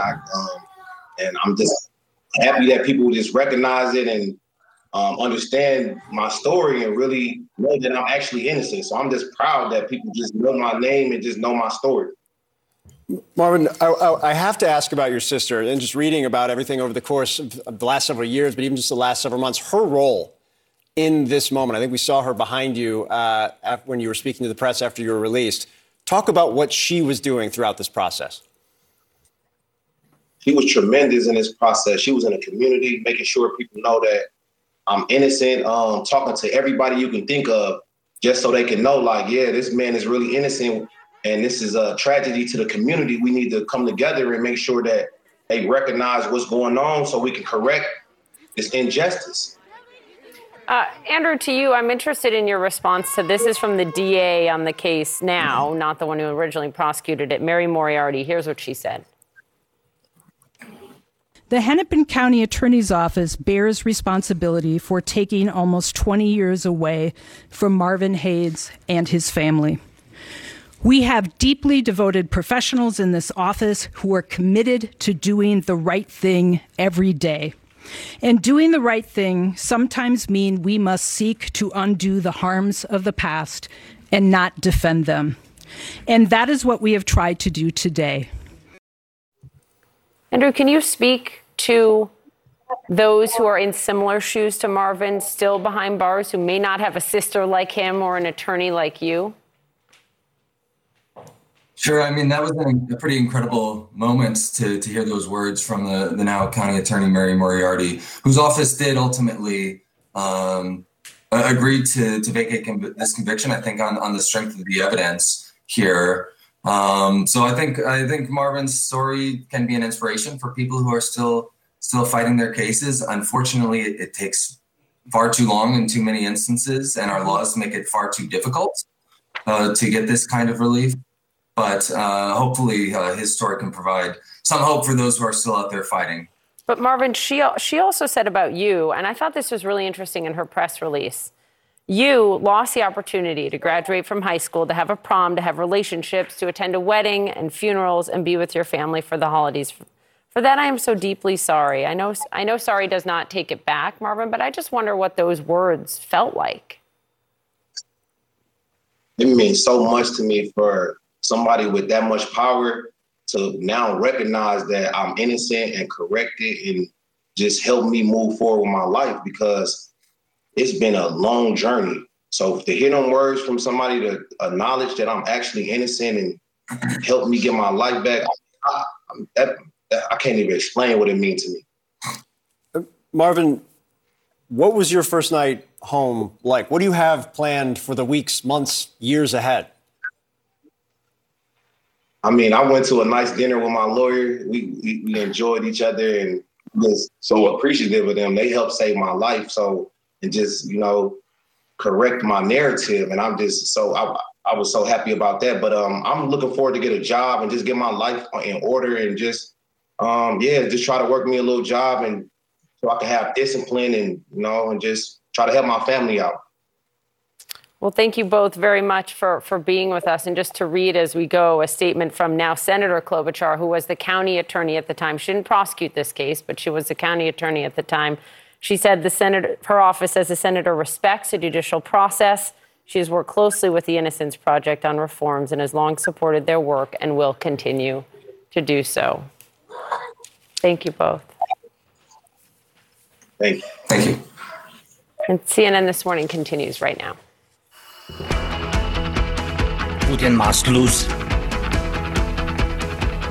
lose so that everyone else who sees Russia's war on Ukraine as his personal lecture at the so-called University of Aggression gets the message loud and clear. Putin must lose. Good morning, everyone. In the next hour, Ukrainian President Volodymyr Zelensky will meet with senators pleading for more war funding, why he says doing nothing is a win for Putin. And House Republicans are set to meet as they plan to formalize their impeachment inquiry into President Biden with a House vote this week. This, despite any direct evidence, at least at this point, of wrongdoing by the president. Also, in about 30 minutes, we are going to get a key inflation reading for the month of November, how those numbers could factor into what the Fed does with rates tomorrow. This hour of CNN This Morning starts now.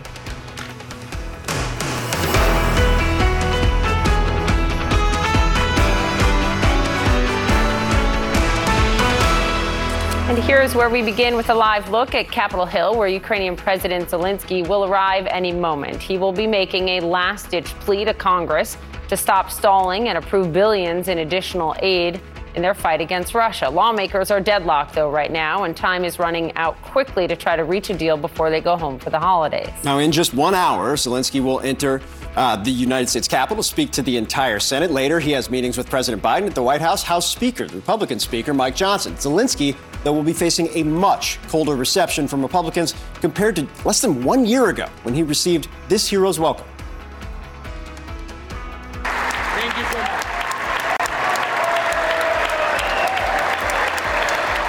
That was December of last year when a joint session of Congress gave Zelensky a standing ovation during his first visit of the war. He received an American flag from then Speaker Nancy Pelosi. CNN's Lauren Fox is live on Capitol Hill. Lauren, it is such a different moment. Some Republicans are saying Zelensky's visit won't change anything at all based in terms of their opposition to additional aid. Yeah, this is an impassioned plea, obviously, from Ukraine's president as he arrives on Capitol Hill this morning. And lawmakers are staring down what may be their last week in Washington before they depart for the holiday recess. And they are, at this point, Phil, no closer to getting more aid approved. And that is because of a domestic policy quagmire over the southern border. As Republicans and Democrats remain deeply divided, there's still a lot of daylight between what both sides would be willing to accept when it comes to strengthening U.S.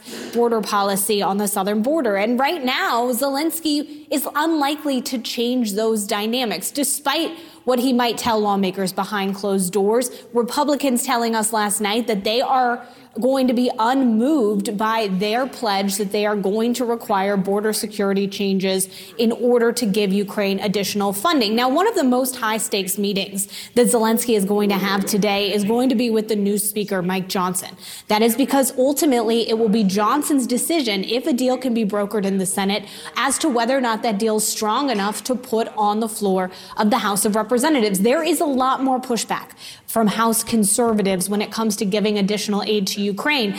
Some of those members, like Marjorie Taylor Greene, arguing that border security is not going to change her calculation or her belief that Ukraine shouldn't get a single penny more. So that is the dynamic that Johnson is up against. And that is why Zelensky's message to him is going to be so critically important today. Phil, Poppy. Lauren Fox on the Hill, thanks very much. Well, joining us now to discuss all this, John Kirby, the National Security Council Coordinator for Strategic Communications at the White House. Admiral, we appreciate your time this morning. I'm struck by the fact that President Biden has used 5 words repeatedly over the course of the last 2 years. When asked how long U.S. support for Ukraine will continue, he says, as long as it takes, over and over and over again. Was he wrong? No. In fact, that's still his intention, Phil. We want to be able to support Ukraine for as long as it takes. Now, obviously, we'd all love this war to be over tomorrow, if it could be, in terms that are acceptable to the Ukrainian people. But Mr. Putin shows absolutely no desire in ending this war, sitting down and negotiating at all. In fact, quite the contrary. He's now attacking energy infrastructure with missiles and drones, trying to weaponize winter. And we know that his forces on the ground are trying to go on an offensive in the east. So there's no indication that he's slowing down. If Ukraine stops fighting, that's the end of Ukraine, and none of us should be willing to accept that outcome. So is there a plan B? Is there some executive action? He does not control the purse strings here. Is there some executive plan that he can kind of end run Congress here? Look, we'll do what we can to continue to support Ukraine if we run out of funds, but there won't be much we can do, Phil.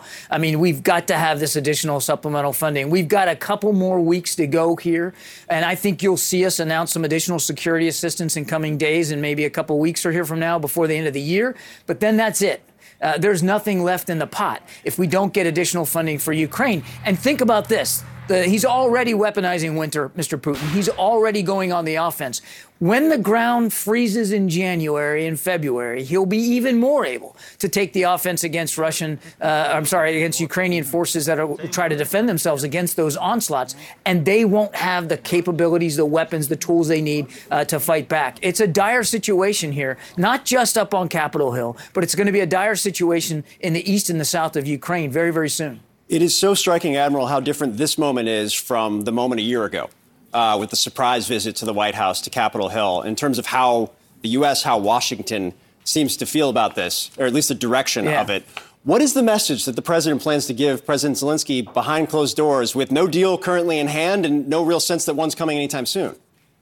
He'll tell him that he is going to keep working very, very hard inside this administration and up on Capitol Hill to get that supplemental funding passed, that he and our team are going to be working with Senate Democrats to see if there's some sort of compromise that can be had to get that supplemental funding supported. And, of course, to work with the other side on border security issues. The president believes that's important, too. So he's going to make it clear to President Zelensky that he's not giving up on this and that he really wants to get that supplemental funding passed. In terms of the types of conversations, David Sanger over at the New York Times has a really fascinating story out this morning saying U.S. officials have been pushing a more conservative strategy, focuses on holding territory that Ukraine has, digging in, building up supplies and forces over the course of the year. Has Ukraine been receptive to that push from the U.S. side?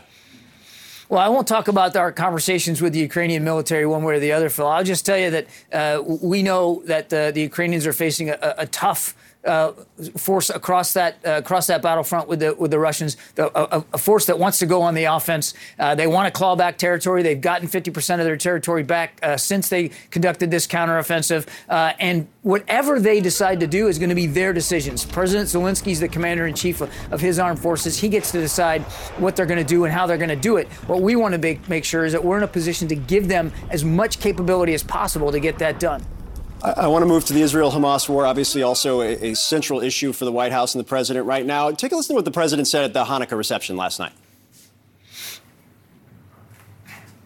We continue to provide military assistance to Israel until they get rid of Hamas.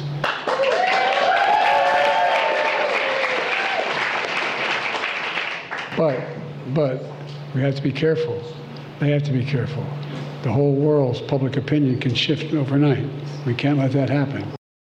Admiral, you have made this point. Top officials across the administration have made this point repeatedly, particularly over the course of the last several weeks.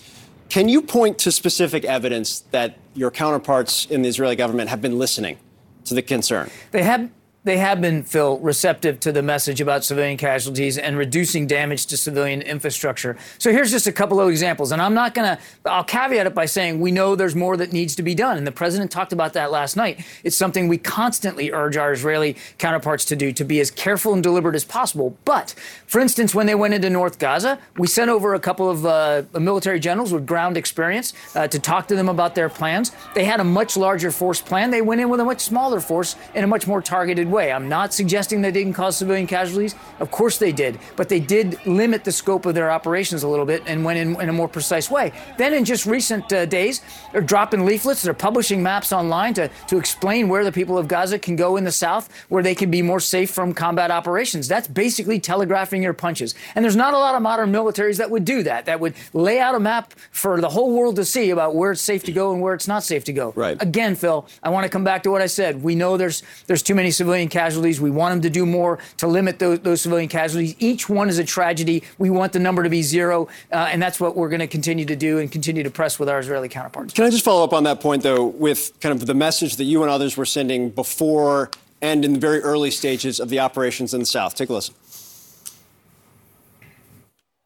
We've said publicly, we don't want to see them move into the South unless or until they have accounted for that additional now civilian population. That's why we continue to work, as Secretary Austin said, with our Israeli counterparts to get them to be as careful and as precise and as deliberate in their targeting as possible. They clearly are trying to make an effort to be more precise and more cautious here. And that's, of course, something we've been urging them to do literally from the beginning of the conflict.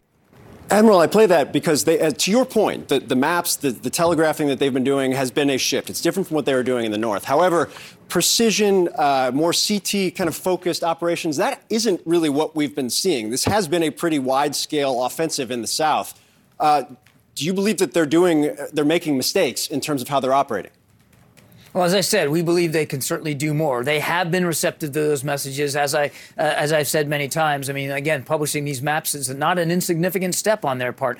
But I think they're doing a little bit of both, Phil. I mean, I think you're seeing airstrikes, and certainly in airstrikes, you can cause your chances of causing civilian casualties are higher. But they are also conducting what we would call CT operations on the ground, going after specific leadership targets. So I think it's a little bit of a blend on their part. But again, we're going to continue to work with them, to make sure they've got the tools to do it and to do it effectively, because Hamas still represents a viable threat to the Israeli people, but also do it carefully, cautiously, and deliberately. And we're going to keep urging them to do that. Admiral John Kirby, very big day at the White House. We appreciate your time, sir. Thank you.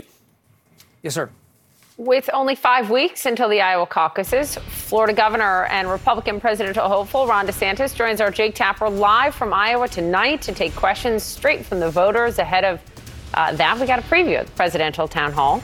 And the Texas Supreme Court rules against a woman seeking an abortion after learning the fetus has a fatal genetic condition. What the case means in a post-Roe America.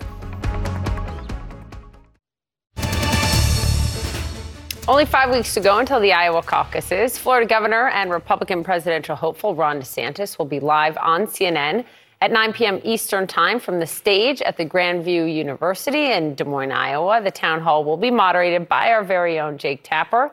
DeSantis is trying to mitigate his diminishing poll numbers by attacking two of his biggest opponents, Donald Trump and Nikki Haley. he's his own worst enemy by not being able to control his mouth. And that has consequences for governance and us being able to get things done. You can't have Hawkeye Haley here saying she's conservative and then more nuanced Nikki appealing to independents and liberals in New Hampshire. That doesn't work. You got to have the same message everywhere. Jessica Dean live for us from Iowa. I mean, nuance in life, nuance does matter a lot, but he's a nuanced Nikki and tricky Nikki. He's got a lot of nicknames for Nikki Haley. What are you expecting tonight? Yeah. He sure does, Poppy. And as we would imagine, as we get ever closer to those January 15th caucuses here in Iowa, the attacks do get sharper. And DeSantis now kind of fighting a fight on two fronts against the frontrunner, former President Donald Trump, and then also Nikki Haley, who is seeing a surge as we head into this late stage of this primary before we get to the voting. And so we are seeing those attacks sharpen. We got a new poll out of the Des Moines Register yesterday that really gives us a snapshot of where things stand here in Iowa. And if you look at those numbers, you see that the former president continues to have a commanding lead here with 51% saying they would support him. DeSantis there at 19% and Haley at 16%. And so that is, you can see, kind of a race for second place. If you talk to DeSantis and his team, they will tell you that is not what they're here to do. They have gone all in on Iowa. He has visited all 99 counties. They are making a big play here for those evangelical voters. And Poppy, one more thing to note before I let you go. In terms of that sharper attack, we saw a tweet or a post on X from DeSantis yesterday going after Trump, who had claimed it was braver to debate Hillary Clinton than to go into the battlefield. And he said debating isn't brave. It's the bare minimum any candidate should do. Hiding from debates, on the other hand, is an example of cowardice. Poppy calling him essentially a coward there. Of course, he has not. Trump participated in any of the debates leading up to voting on January 15th. Yeah, it'll be interesting to see if he keeps sharpening those attacks later tonight with Jake. Jessica Dean, thanks so much. Be sure to watch the town hall tonight at 9 p.m. right here on CNN. Well, in Washington, Rudy Giuliani is facing a trial where a jury will determine how much he owes to former Georgia election workers for defamation. Here's what Giuliani had to say on Monday. But everything I said about them is true. Do you regret what you did to Rudy? Of course I don't regret it. I told the truth. They were engaged in changing votes. There's no proof of that. Oh, you're damn right there is. Stay tuned. To be crystal clear, there is no proof of that. None of Giuliani's claims are true. Zero. Giuliani's own lawyer acknowledged in court yesterday, quote, there's no question Ruby Freeman and Shay Moss were harmed. Those are the two election workers, and that they, quote, didn't deserve what happened to them. Freeman and Moss faced a deluge of racial slurs, insults, even death threats. Giuliani, we should note, has already been found liable for defamation. Nothing he said is true or accurate. He's lying, and it's hurting people. Just want to reiterate that every day of this trial. Let's bring in CNN political commentator Alyssa Farah-Griffin and the writer of very serious newsletter, Josh Barro. Josh, to that point, I feel like we've done the whole, what happened to Rudy? What is Rudy doing? Literally everything is a lie. Yeah. And he's coming out. At the moment, he might have to pay tens of millions of dollars. Yeah. What's the deal here? I mean, I don't know exactly what's going on inside his head. I mean, he's, through the process in this trial where, he's clearly been ruined financially by the immense legal costs that he has from so many simultaneous legal proceedings that he's dealing with. He did these filings where he tried to admit to certain things, but only for certain purposes and not for other things. And the judge was not really having it. But he's claimed in writing that he's admitting that certain things he said were not true, that he's now outside the courtroom there saying, in fact, that they were true. So I don't know whether this is, at some point, the size of the judgments that Giuliani is going to face are so large compared to his ability to pay them. It's sort of a question of, what's another $1 million kind of thing. But, I'm sort of, at this point, the people who got so deep in these efforts, spreading the lies around the 2020 election, trying to justify the various both legal and extra legal efforts to overturn the 2020 election, I'm not sure about the extent of the clarity that Rudy Giuliani has in his own head right now about what's true and what's not. But certainly it's not good legal strategy to go out there and reiterate the claims you've already admitted in court were false. Beyond the money, when Rudy Giuliani continues to lie like this, these women, Ruby Freeman and Shay Moss, endure pain again. And the question is how many people believe Rudy Giuliani, despite the fact and what that does to these two women. Well, that's exactly the point. These are two of some of the most tragic, bystanders of the events leading up to January 6th who were literally just doing their jobs. They were maligned. They've faced all number of threats for just simply doing their jobs. And here's the thing with Rudy is he's engaging in Trumpian-like behavior. I think he knows that there's no path to not have to pay out these settlements. So he's basically just going to fight. It reminds me of after the Eugene Carroll settlement, that Trump just went out and said even further and expressed even more lying points that ended up leading to him having to pay more money. So I think it's a very similar case. It's horrible, but it does resonate with people who still look to Rudy Giuliani as somebody who is telling them the truth and telling them facts. And it's frankly why as much as 60% of the GOP has questions about the election. Yeah, if you're one of those people or one of them, stop. Just stop. He's lying. I do want to talk about DeSantis tonight. Because he's taken a sharper tone. Over the weekend, he took a sharper tone in Iowa. We used the post on X, but with words, actually. Yeah. And I chuckled because it's a rarity. Do you think he started to pivot into an attack mode on the guy who's winning by 30 points? Sort of. But I mean, this sort of, why won't he debate me stuff, it comes off as so whiny. Like, if you're looking at areas of concern for voters, the things that, like Donald Trump isn't going to do what I need him to do. Like, the voters' concern is not what debates he shows up to. His opponents, obviously, that's the number one problem, is Donald Trump won't participate in this campaign in the way that would help me. But you're not really speaking to voters' individual concerns when you go out there and do these sorts of process complaints about he's not showing up to the debates. Over the last few months, I've just been struck by how correct the Trump camp's analysis was of DeSantis before he even announced his campaign. When DeSantis, he'd raised all this money, his polls looked a lot better before he got in the race. He'd had this crushing re-election victory as governor of Florida. And all the press reporting about the Trump take on DeSantis was he just doesn't have it. He doesn't have the personality. He's too short. And he comes off in the debates. Like verbally? Not physically. No, they think he's physically too short. Okay. I mean, but it's, and it's the, brutal, and this is, why you have all the stuff about, is he wearing heels? Yeah.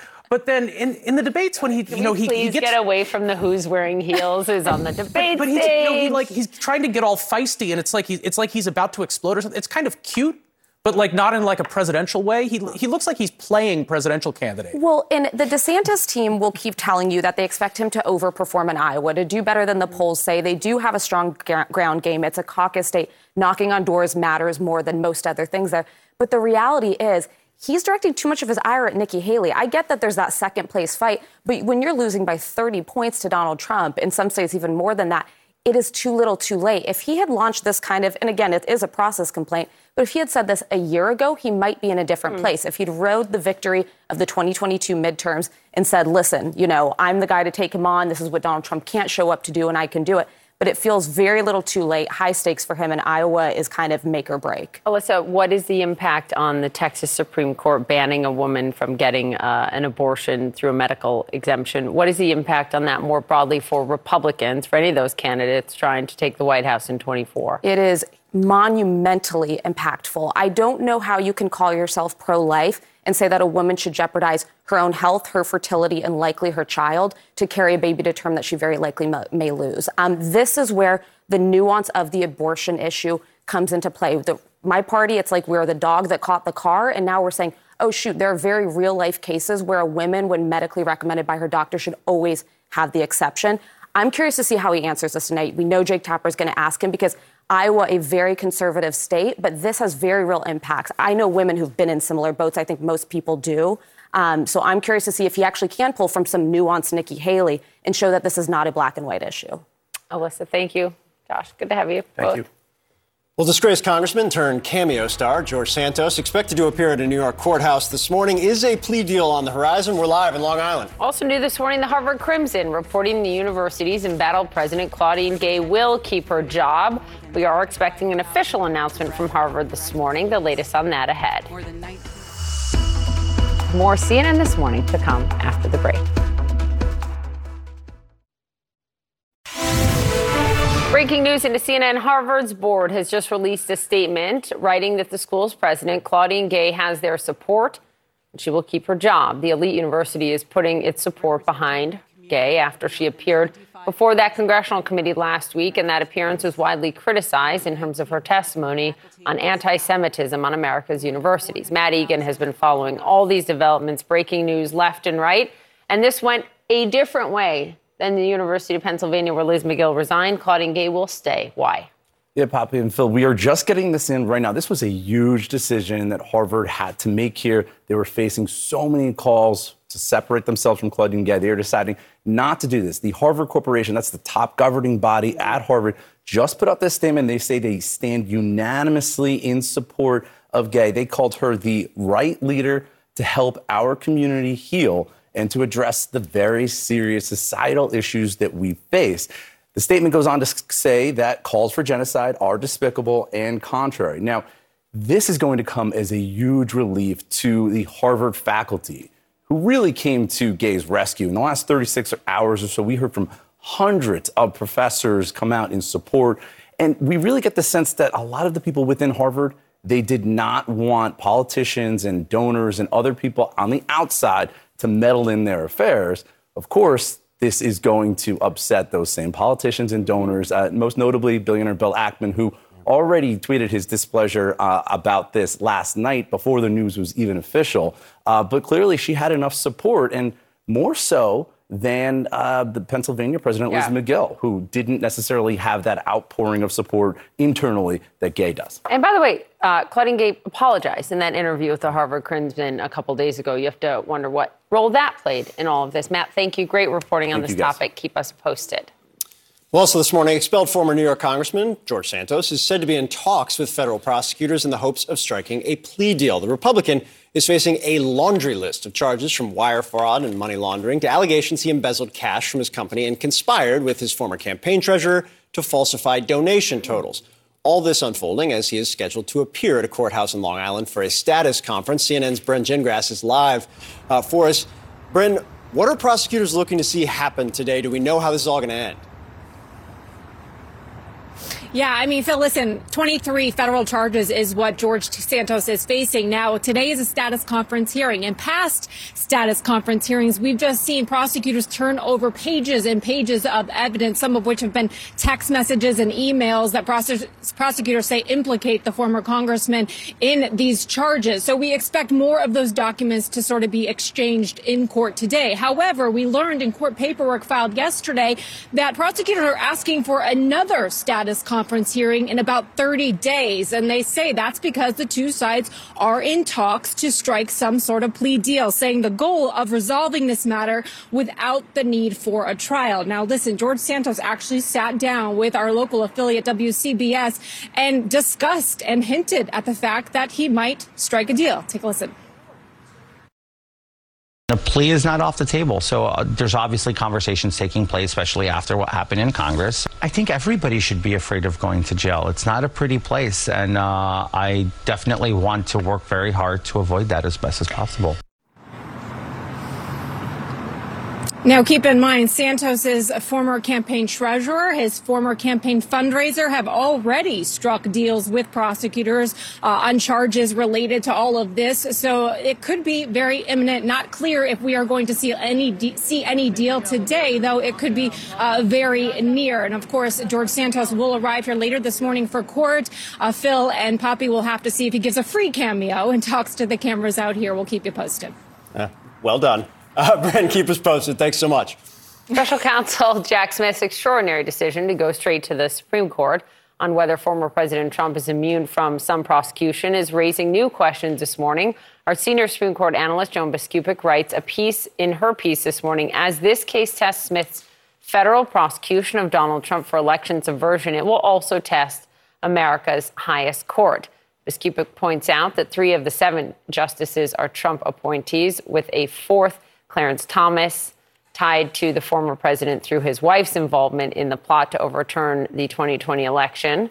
It's leaving many to wonder if this court can rule on this case impartially. The 9 justices. Joining us now is CNN senior Supreme Court analyst Joan Biskupic. The 9 are in the spotlight this morning.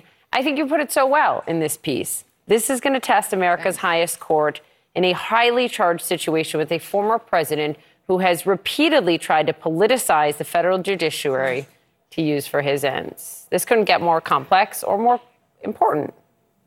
Right, and it really does bring us back to his 4 years of having his administration policies challenged before the Supreme Court and his own personal business dealings before the court. You know, all these cases continued to roil the justices. They always came down to very narrow votes. And here's something that offers the court an unprecedented question. This question of a former president's immunity has never been tested up there. And Jack Smith is essentially asking two things that will make this a really critical challenge for the justices. One, to say that Donald Trump should be able to go to trial on March 4th, that he doesn't have immunity from this criminal prosecution. And also, Jack Smith is asking that the justices do something different in their own procedure to essentially, let him skip an appellate court and come right to him and say, you, Supreme Court, which will be one way or another the ultimate eventual arbiter of whether a former president has immunity in this kind of case,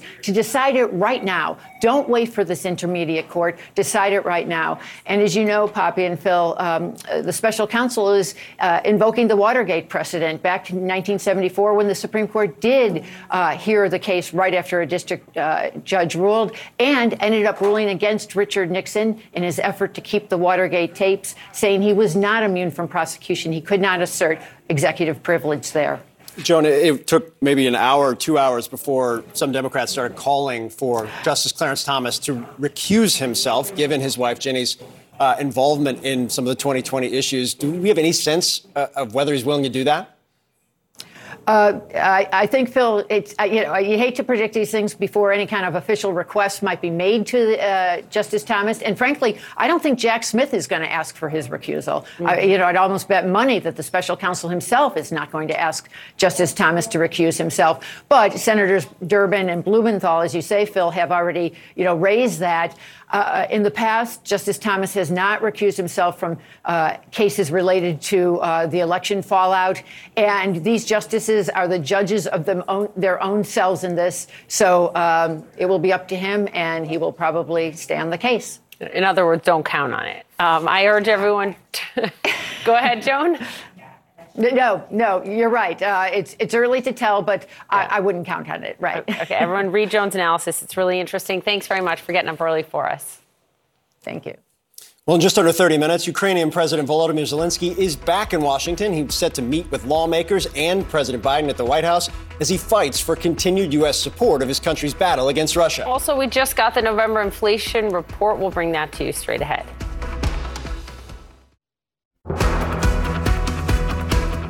Well, this just in, we have new numbers from the Labor Department showing inflation hit 3.1% in November. CNN Business and Politics correspondent Vanessa Yurkevich joins us now. Breakdown. We get a lot of reports. We get a lot of numbers. What does this mean in the grand scheme of things? In the grand scheme of things, this is a good report. Year over year, inflation is at expectations, ticking up just slightly from October to November. Nobody likes to see higher prices, but only up 0.1%. The year over year number cooling a little bit to 3.1%. But what we saw in this report is that energy prices fell significantly, and that's because gas prices have fallen in recent months. So you have gas prices falling month over month by 6% year over year, falling by almost 9%. But the reason why we didn't see a more significant decline in this report is because shelter is still really expensive. Rents, housing, what people are paying, that was up 0.4% month over month and up 6.5% year over year. Some slightly good news at the grocery store. Prices are still up, but cooling. So month over month, up 0.2%, year over year, 2.9%. That is cooling from the month prior and the year over year number that we saw in October.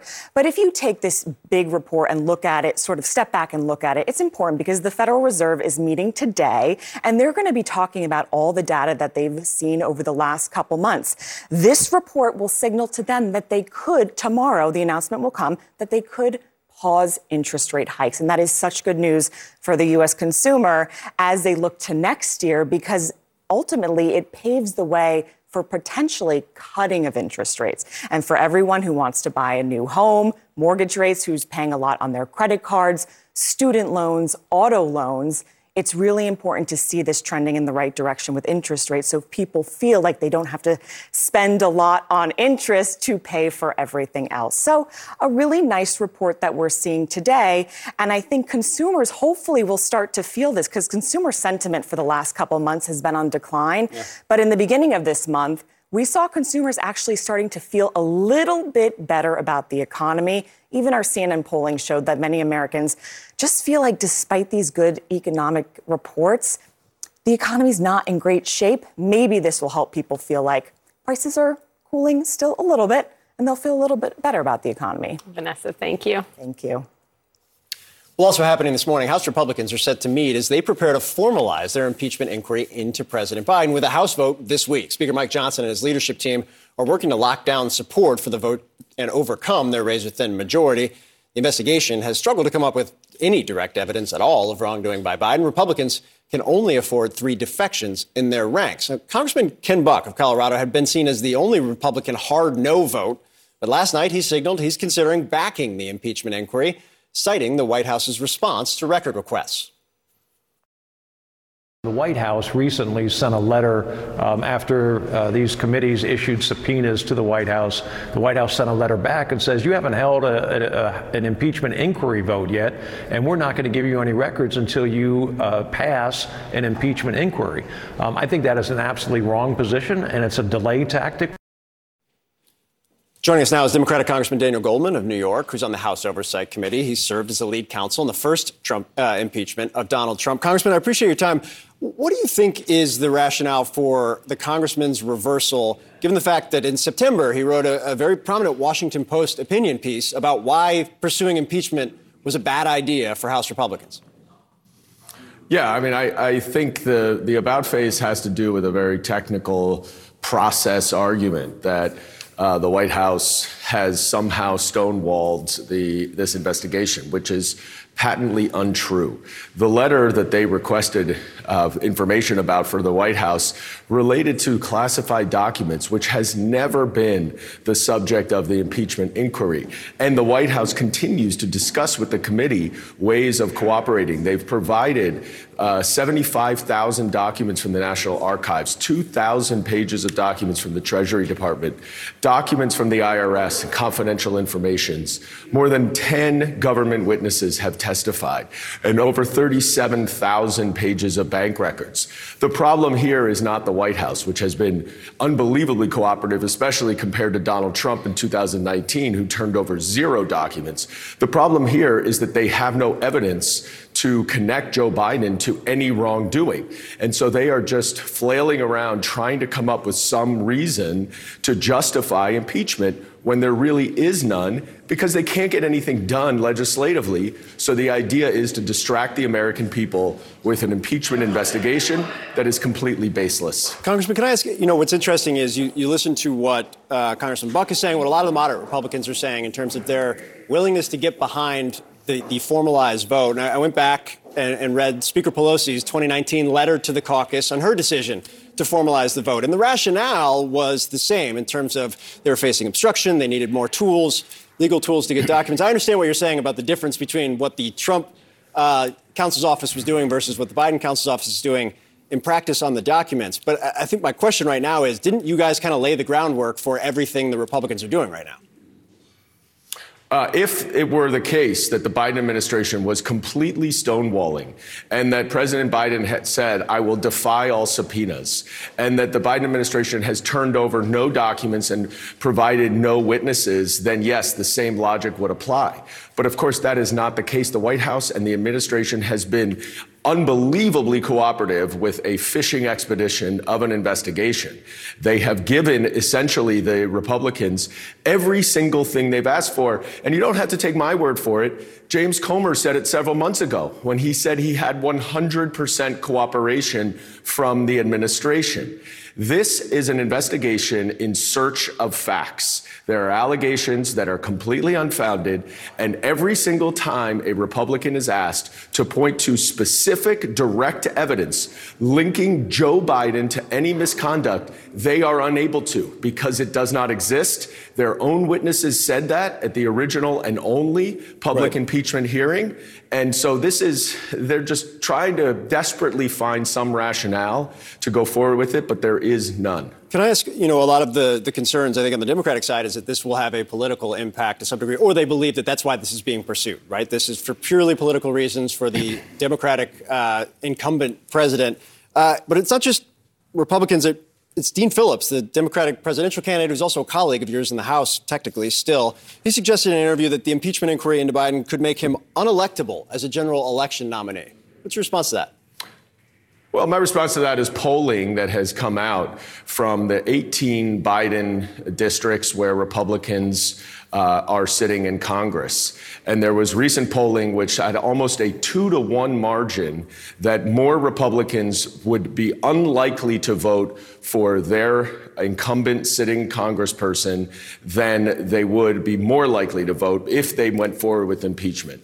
So let's talk to the American people, the ones who are going to decide who is in the House majority, and they're overwhelmingly against this impeachment investigation because they know that it is completely baseless, that it is completely partisan for political purposes, and that it is moving forward at the direction of their dear leader, Donald Trump, who wants retribution for his own impeachments. Congressman, before I let you go, I do want to ask, you have been very critical of some of the words of university presidents who were on Capitol Hill. You have been very critical of a lot of things related to Israel and some within your own party and what they've said on these issues. The decision by Harvard to keep their president that was just announced a few moments ago, what's your response to that? Well, I'm disappointed not just because of what the president testified last week, which was almost unconscionable, but also because of Harvard's reaction and response from the beginning of October 7th. But this is a much larger issue, Phil, that we are going to need to take a look at. Campuses all around the country are unsafe right now for Jewish students. And this is not the First Amendment. This is a code of conduct within the universities that requires the university to protect their students, all students, under Title VI of the civil rights law and under their own code of conduct. And if they are unable to do that, and Harvard has had multiple incidents of outright harassment and threats and borderline violence, and if they're unable to do that, then that is a violation of their code of conduct. And if they're unable to enforce their code of conduct, then they need to either get a new code of conduct or they need to get a new president. And so I hope there's a significant change at Harvard if Dr. Gay is going to stay. All right, Congressman Dan Goldman in New York. Thank you. You got it. Thank you. Elon Musk reinstating conspiracy theorist Alex Jones on X. What Musk is doing to actually grow Jones's platform. We'll explain this next.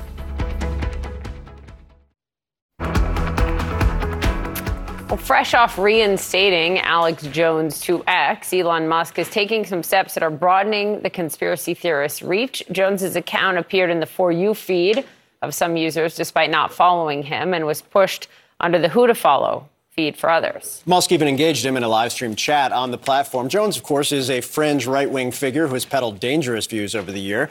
CNN's Harry Enten joins us now because, Harry, this made me kind of want to step back a little bit and think, how has Elon Musk changed X, used to be Twitter, since he's taken it over? I mean, just take a look at the number of people or the percentage of people, regular users of X or Twitter for news are. Take a look at this. It used to be Democrats overwhelmingly were the ones who regularly followed X or Twitter for news, a 2-to-1 ratio here in 2022. Look at what's happened in 2023. Basically, Republicans have come back to the platform while a lot of Democrats have been leaving the platform. But of course, it's not just Democrats who've been leaving the platform. It's been a lot of ad revenue. A lot of advertisers have been leaving X.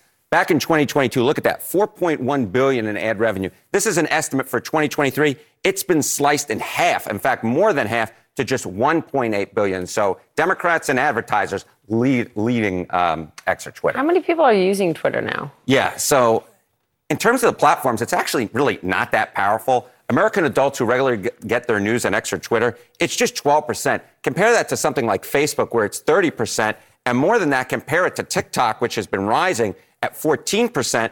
And you see this among teenagers, especially teenagers who regularly use X or Twitter. It was 33% a decade ago. Look at where it is today. It's just at 20%. So adults have been leaving it. Advertisers have been leaving it. Teenagers have been leaving the platform, Poppy. Harry Ensign, thank you.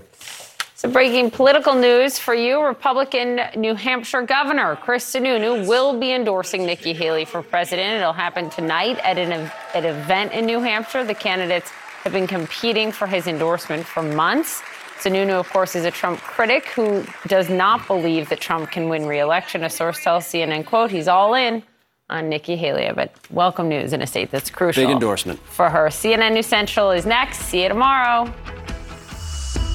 That is it for this episode of CNN This Morning. You can check out our lineup of podcasts and showcasts at cnn.com/audio or in your favorite podcast app. Thanks for listening.